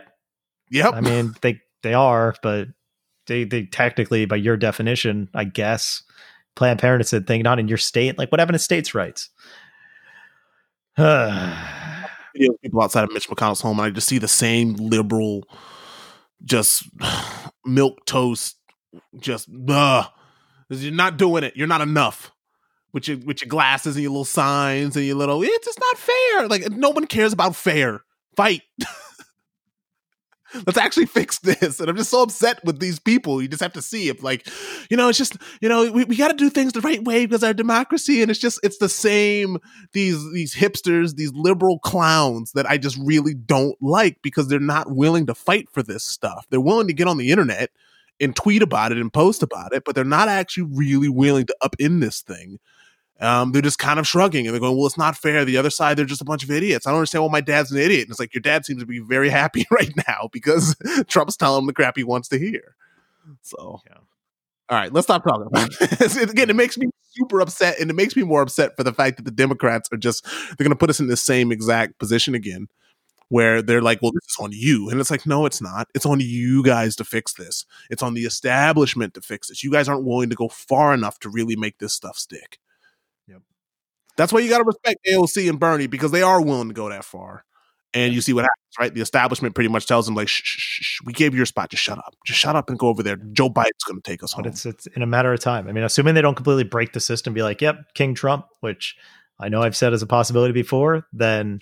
Possibility now. I think people need to realize that what's at stake here. Like he straight up said, in 4 years, maybe we'll need another 4 years. Like that, he said something like that. He's like, maybe we should because they were so unfair to us that it would only be right if they let us have a chance at another 4 years. It's like, oh, you dick. Anyway. I really hope the Democrats put their money with him. I really do. You gotta win an overwhelming. Michael Bloomberg is spending $100 million in Florida. People try it. They're trying. I just don't believe that the liberals have. They just don't care. Everybody's made up their minds. Again, I go back to the thing I said before. If it's just a matter of showing up. If everybody showed up to vote, the Republicans would lose every election. And it's just a matter of showing up because nobody's undecided. Nobody's undecided. Yeah. You know who you're voting for. Trump's not going to say anything. You're like, oh, you know what? I like that guy now. Or it's so fucking. Let's stop talking about this. Media therapy. Let's go. Who's older? Oh God. You're watching The Boys. Who's older? New Zealand's your New Zealand's own Carl Urban or Paul Giamatti? Carl Urban has to be like deceptively older, right? Like I'm gonna say he's older, but not by much. I'm gonna say he's older by like a month. Like they're basically the same age. Carl Urban he looks younger. He is younger. He's 5 years younger. Oh, wow. But still, Carl Urban's going to look the same in 5 years. Let's be real here. I think it's the facial hair. The facial hair makes him look a little bit older. When he doesn't have facial hair, he still looks fairly young. I guess. And he's got that kind of smushed face thing going on. So it always looks like he's confused and staring at the sun. But I like Carl Urban. He's a good actor. He's a fun guy. Yeah. He's born in Wellington. Yeah. He was great. He's good. He's good Bones in Star Trek too. I liked him in those movies. Yeah. Underrated Carl Urban. I know everybody loved Dredd. Never saw it, but I heard it was great. Yeah, it was good. I liked it. All right. Speaking of things you like, let's talk about Hades. Everybody, we're going to talk about Hades and then we're going to end this podcast. So we're talking about a video game. So if you don't care about video game, so if you don't care, go like, subscribe, review us. John, how much money do you owe people today? Let's take a look. Let's go to the old iTunes. Money out, but remember, if you've been listening, if you review the podcast 5 stars, it doesn't even have to be 5 stars. Just review the podcast. Does it have to be 5 stars? No, just review it. Review it and write something. That's it. And then John will give you $1 in some spendable currency that we have not identified, but it'll be $1 you can spend. You'll get $1 that you can spend. Exactly. It's wonderful. Let's see here. Nope. No reviews. Whoa. All right. That's cool. But a Bitcoin. Yeah. All right. Cool. Good stuff. All right. Yeah. It's $1 today. It's $1,000 tomorrow. It's a beautiful thing. Get that fraction of a chip, of a fraction of a byte, a bit of a byte of a bit of a byte. I don't know if that makes any sense. All right. Hades. You love it. Why do you love it? I do. So for those who don't know, we've talked about the creators of this specific game multiple times. This game company. It's the only game company that I really know by like name. And there's only like 6. There's only like 7 of them. Like, there's not many of them. It's like the definition of a successful indie game company to me. Yep. Oh, Supergiant is, they are titans in the indie space because they are very much independent, self-published, 4-for-4 games, and they really take their time. They have a very unique, striking art style across all their games. Yep. You can look at each one of these games and say, that's a Supergiant game, but they all look unique in their own way. Based on the style or the themes or whatever it is that's in the game. And every game they put out so far has been outstanding. This all been good. Is no exception. So I'm gonna make a bold statement. Okay. For a long time, Transistor was one of my favorite games, right?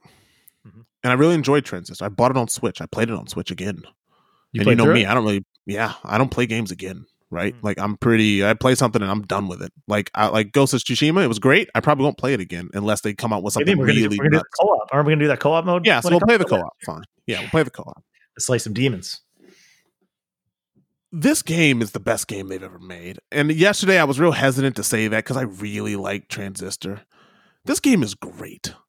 This game is great on so many different levels of making a great game. Because Transistor is different, right? Like it's a Transistor was a risk, right? To me, at least, because the battle style of it was a bit of like XCOM where you kind of chain stuff together. It was a bit of sort of action in it. Like it was just very interesting, and the story was a little different. In this story, right? This story it's the story of Greek mythology.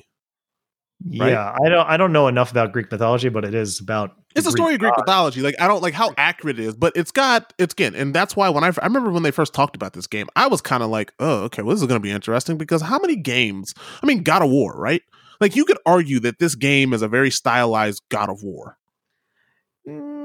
Yeah, you could make that argument of like, hey, it's the hack and slash roguelike. It's a hack and slash. It's, a couple different weapons. You're coming in contact with Zeus and Hades and all these other different characters. So basically, the plot of the game is you're the son of Hades and you're trying to escape hell. Yep, that's the game. Like again, and it's like as far as an elevator pitch, these guys nail elevator pitches. Like again, there's a handful of them, but like the fact that they can nail an elevator pitch, like I don't know, man. How do you explain Pyre? Yeah, that's a little harder, but in general, right? Like you're in this weird purgatory land, and you play basketball to get out of it. It's like, wait, what? So like but still, you could say that, and be like, okay, cool, yeah, I get it. But this game, it's so well done.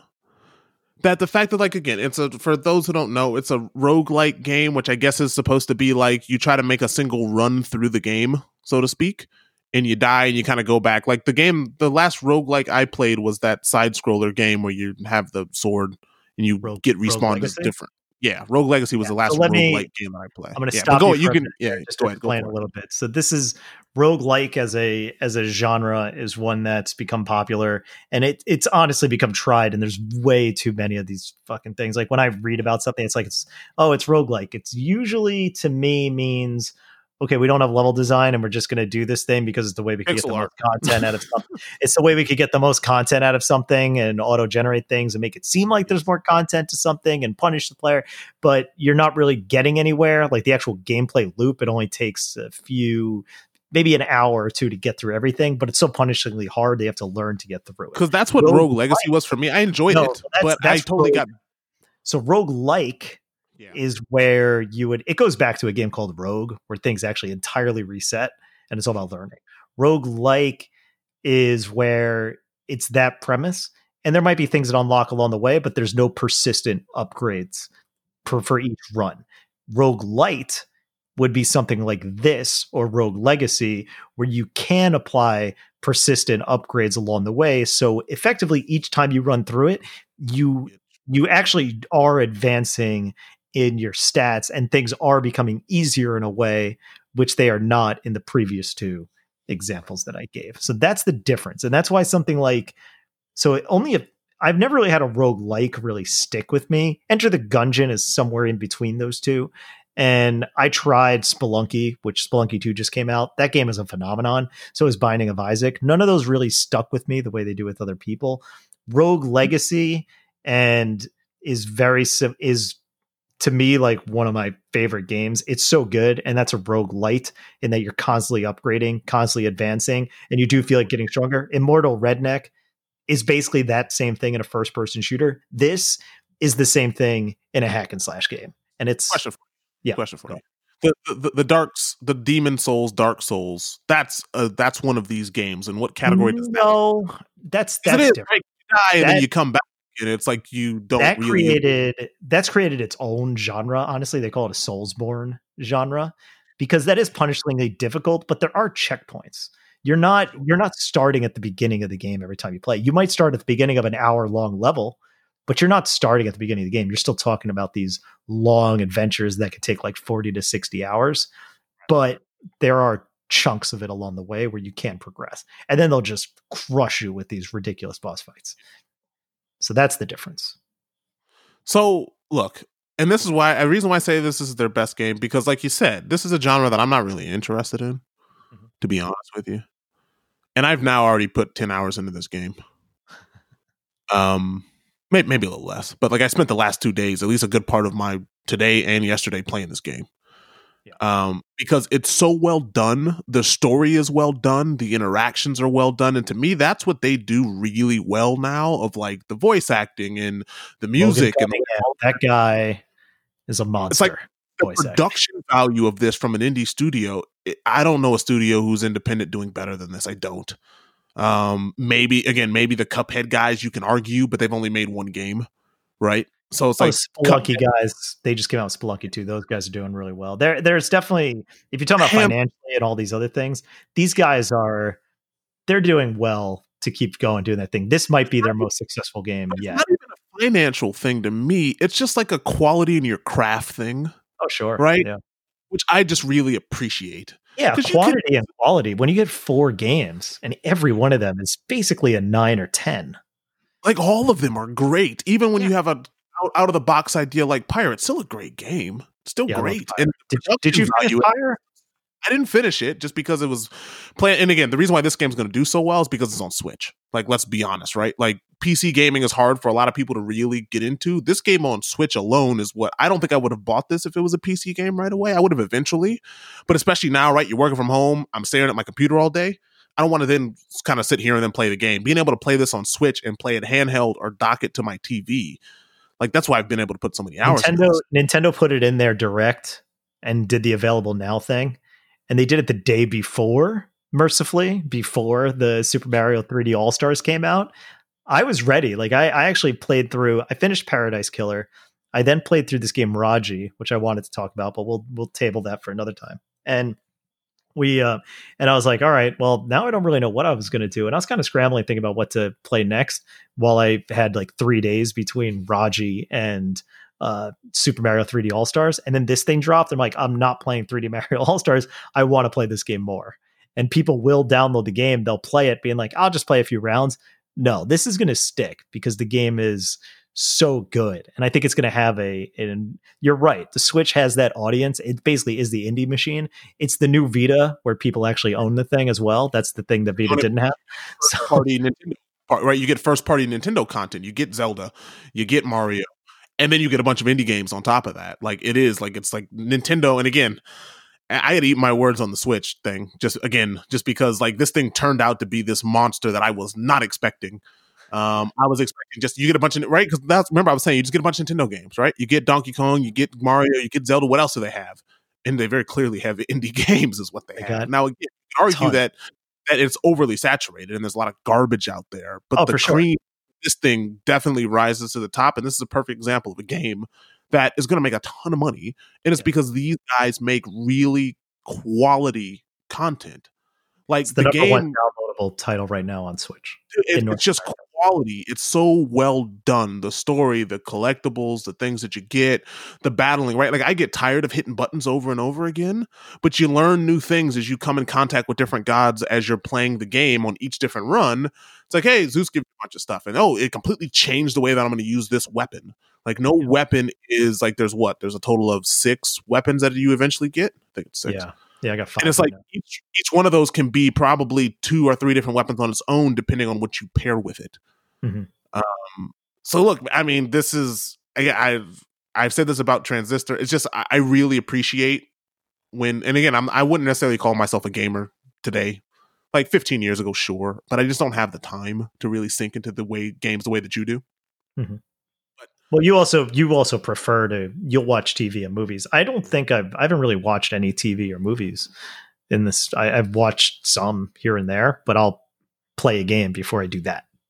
Yeah. But again, I just look at it because it's like there's a lot of trash TV, but there's also a lot of really good TV. There's a lot of good films. There's a lot of good content. Oh yeah. And game, for me, I struggle with it because I don't find as much great content that when I really, really like something, I jump on it, right? Like if there's a game that I like, Horizon Zero Dawn, right? I talked about that game for a year. And when I bought a PS4, it's the first thing I bought was that game, right? Because you just see, I mean, I'm looking at it now. I own the art book for that game. Like really creative content I'm gravitated towards, and these guys have not missed. And again, Transistor, this game has slowly eked past Transistor just because of so far. I was like, man, this game really doesn't have any faults. This game is really good. And that's hard to do. Like Transistor's got some weird quirks that you learn to love as you play the game, but this one is like, I think anyone's going to love this game. Really. I don't think you don't have to be if you have any gaming aptitude, you'll like the game. Like at all. Like the game itself is, I'd say it's the best game that Supergiant's put out as a game. As an experience, like I could basically give my superlative awards to each of the games so far. I haven't finished this one yet. I don't know if you even can finish it. I guess you get out of hell and you can see some credits. But so far what I'm seeing is this is basically like a sequel to Bastion. Yeah, fair like when it comes to gameplay, this is because all those 3 games were super distinct in its way. Bastion was a beat 'em up hack and slash game. Transistor was more like an RPG, and Pyre was like a visual novel / sports game. And then this goes back to the hack and slash, but presents it in a roguelite versus a kind of linear storyline progression. I think the two kind of exist in parallel. Bastion was great because it gave us that first taste of what became this kind of signature hand-drawn, super great narrative devices that Supergiant became to be known for, and like the Logan Cunningham voice talent that you get with the narrator in Bastion, and you get even a little bit of that here, where the narrator becomes this character in itself, and he's like kind of this disembodied voice. But there's moments where he'll say something, and your character will respond to that. Like, did you get to that I'm assuming you did the flashback sequence. Yeah. Yep. Yeah. And then when you do that and he's like, hey man, keep it down. and he's like, yeah, he totally found that thing on his own without any sort of like it's funny too. They have some pretty good humor in there, but there is, but there's that. And then, so Bastion is probably, of all the games, again, they're all great. They're all 9s and 10s. Bastion is great. This supersedes it as far as that gameplay. The other kind of stand on its own. I think Pyre as an experience is probably my favorite from a narrative device standpoint, from an emotional experience, from the art, from the music. All those things were awesome. Like the connection and the choices the connections you make along the way, and the choices you make that were kind of surprising. Like it's really, really interesting and risk taking, and I can appreciate that. So as an experience, that's probably my favorite. I love for me, Transistor's story was really good. It was a real creative game. And like the landscape of it was creative. That game to me is still great. Like that's and again, there's not many 10 out of 10 games. That game is really good. Yeah. Like but really I think that's good and creative. Right. So I guess when I say experience, I mean more for like a narrative storytelling perspective, that's where Pyre really takes the cake. And also the music. I think the music in Pyre is my favorite. Transistor, I think overall is just an awesome package, and it's also probably the most accessible of all the games. And they do some really cool things with their narrative, like the fact that you have to use upgrades to learn the story of these other people, which wove narrative into the gameplay in a way that they also capitalize in this one as well. Because one of the coolest things that this thing does is that when you die, you advance the story. And that's really interesting. Because again, like eventually people are like, I keep having to do the same thing over and over again. I've not been, and again, I'm a guy that gets bored of this type of stuff when you make me like, but I'm really enjoying having to earn this because I find different things each time. And so, yeah, like I've beaten the first boss now 10 times, but it doesn't get boring, which is really hard to do. It's really hard to do. Yeah, and every time you come back, it's like, oh, good. I want to see what Hades says. I want to hear what this character says. I was like, I made a joke to you about the sexual tension between the first boss and your character. I'm like, I see it. I see it. Let's see if this happens. Just kind of as a joke. But you're finding items in your runs that you keep with you along the way, so you never feel punished for your loss. It's like, I kept all the things I got. I'm excited I got this thing, so now I could give that thing to this character here.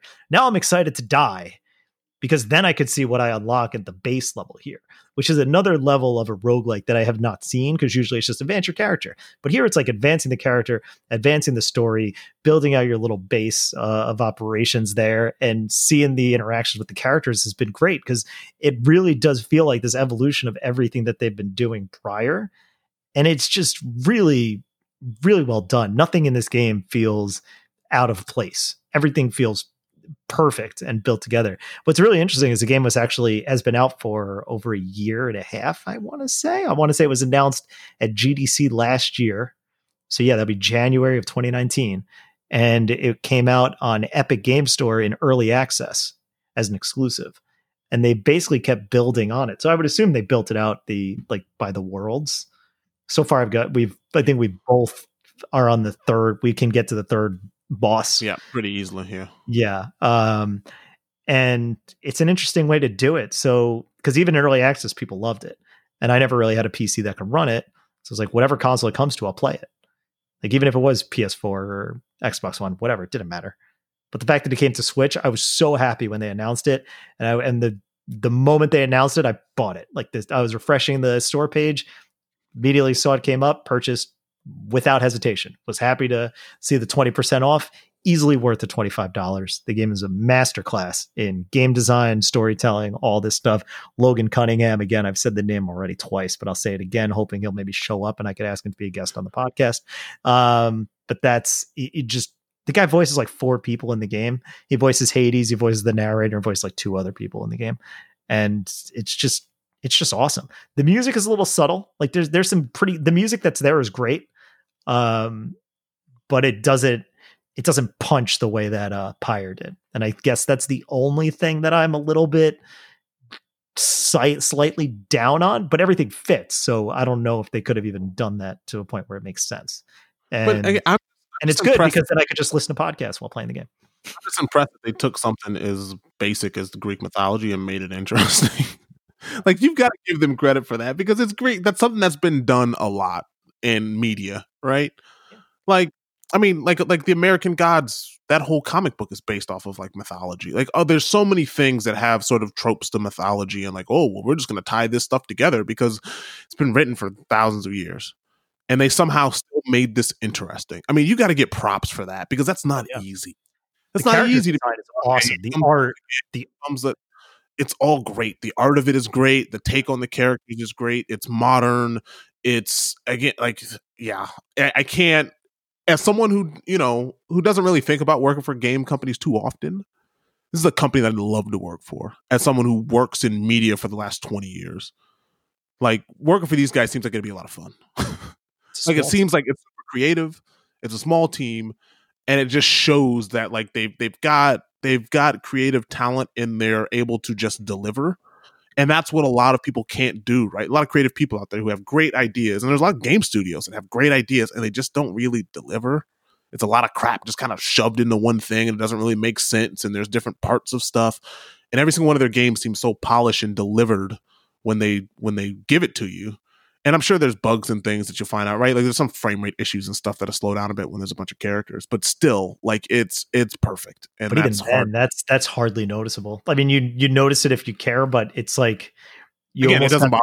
You kind of take that reprieve that, oh, good, things have finally slowed down while I'm being annihilated. Those freaking things with the lasers. When you walk into that thing and it's like that just spawns those skulls that beams lasers across. That thing's an asshole. Yeah, it's just really cool. And it's like, if you're working in games, this is the kind of crap you really want to make. Or if you're working in any media, like this is kind of what you want to aspire to, this level of polish and this level of sort of completion. It's really hard to do as an artist to not keep tweaking with stuff because, and again, I just see that these people they've got such good direction that now between these 4 games, each one of them sort of takes a theme and just nails it. And it's really impressive. I'm super impressed with these guys. Every time we talk about one of their games, I'm always impressed by it. Yeah. Yeah, it's great. Really looking forward to seeing what they do next. And I like that 4 games in, they have not made a sequel to anything. Like they just keep doing these original things. So there's 16 people. It's a company of 16 people. Looked at the website. Nuts. And again, I'm sure that they hire contractors to come in and help them do stuff, but still, like when your core team is 16 people, and you make a game like this, like Jesus, that's impressive. It's cool. Yeah, it's really great. So if you've made it this far and you have a Switch and you want something to play, or even if you have a decent PC, check out Hades. Game is awesome. Yeah, and we only touched a little bit on the art, but the art, as always, is really beautiful, and the character art is so cool. That's great. Yeah.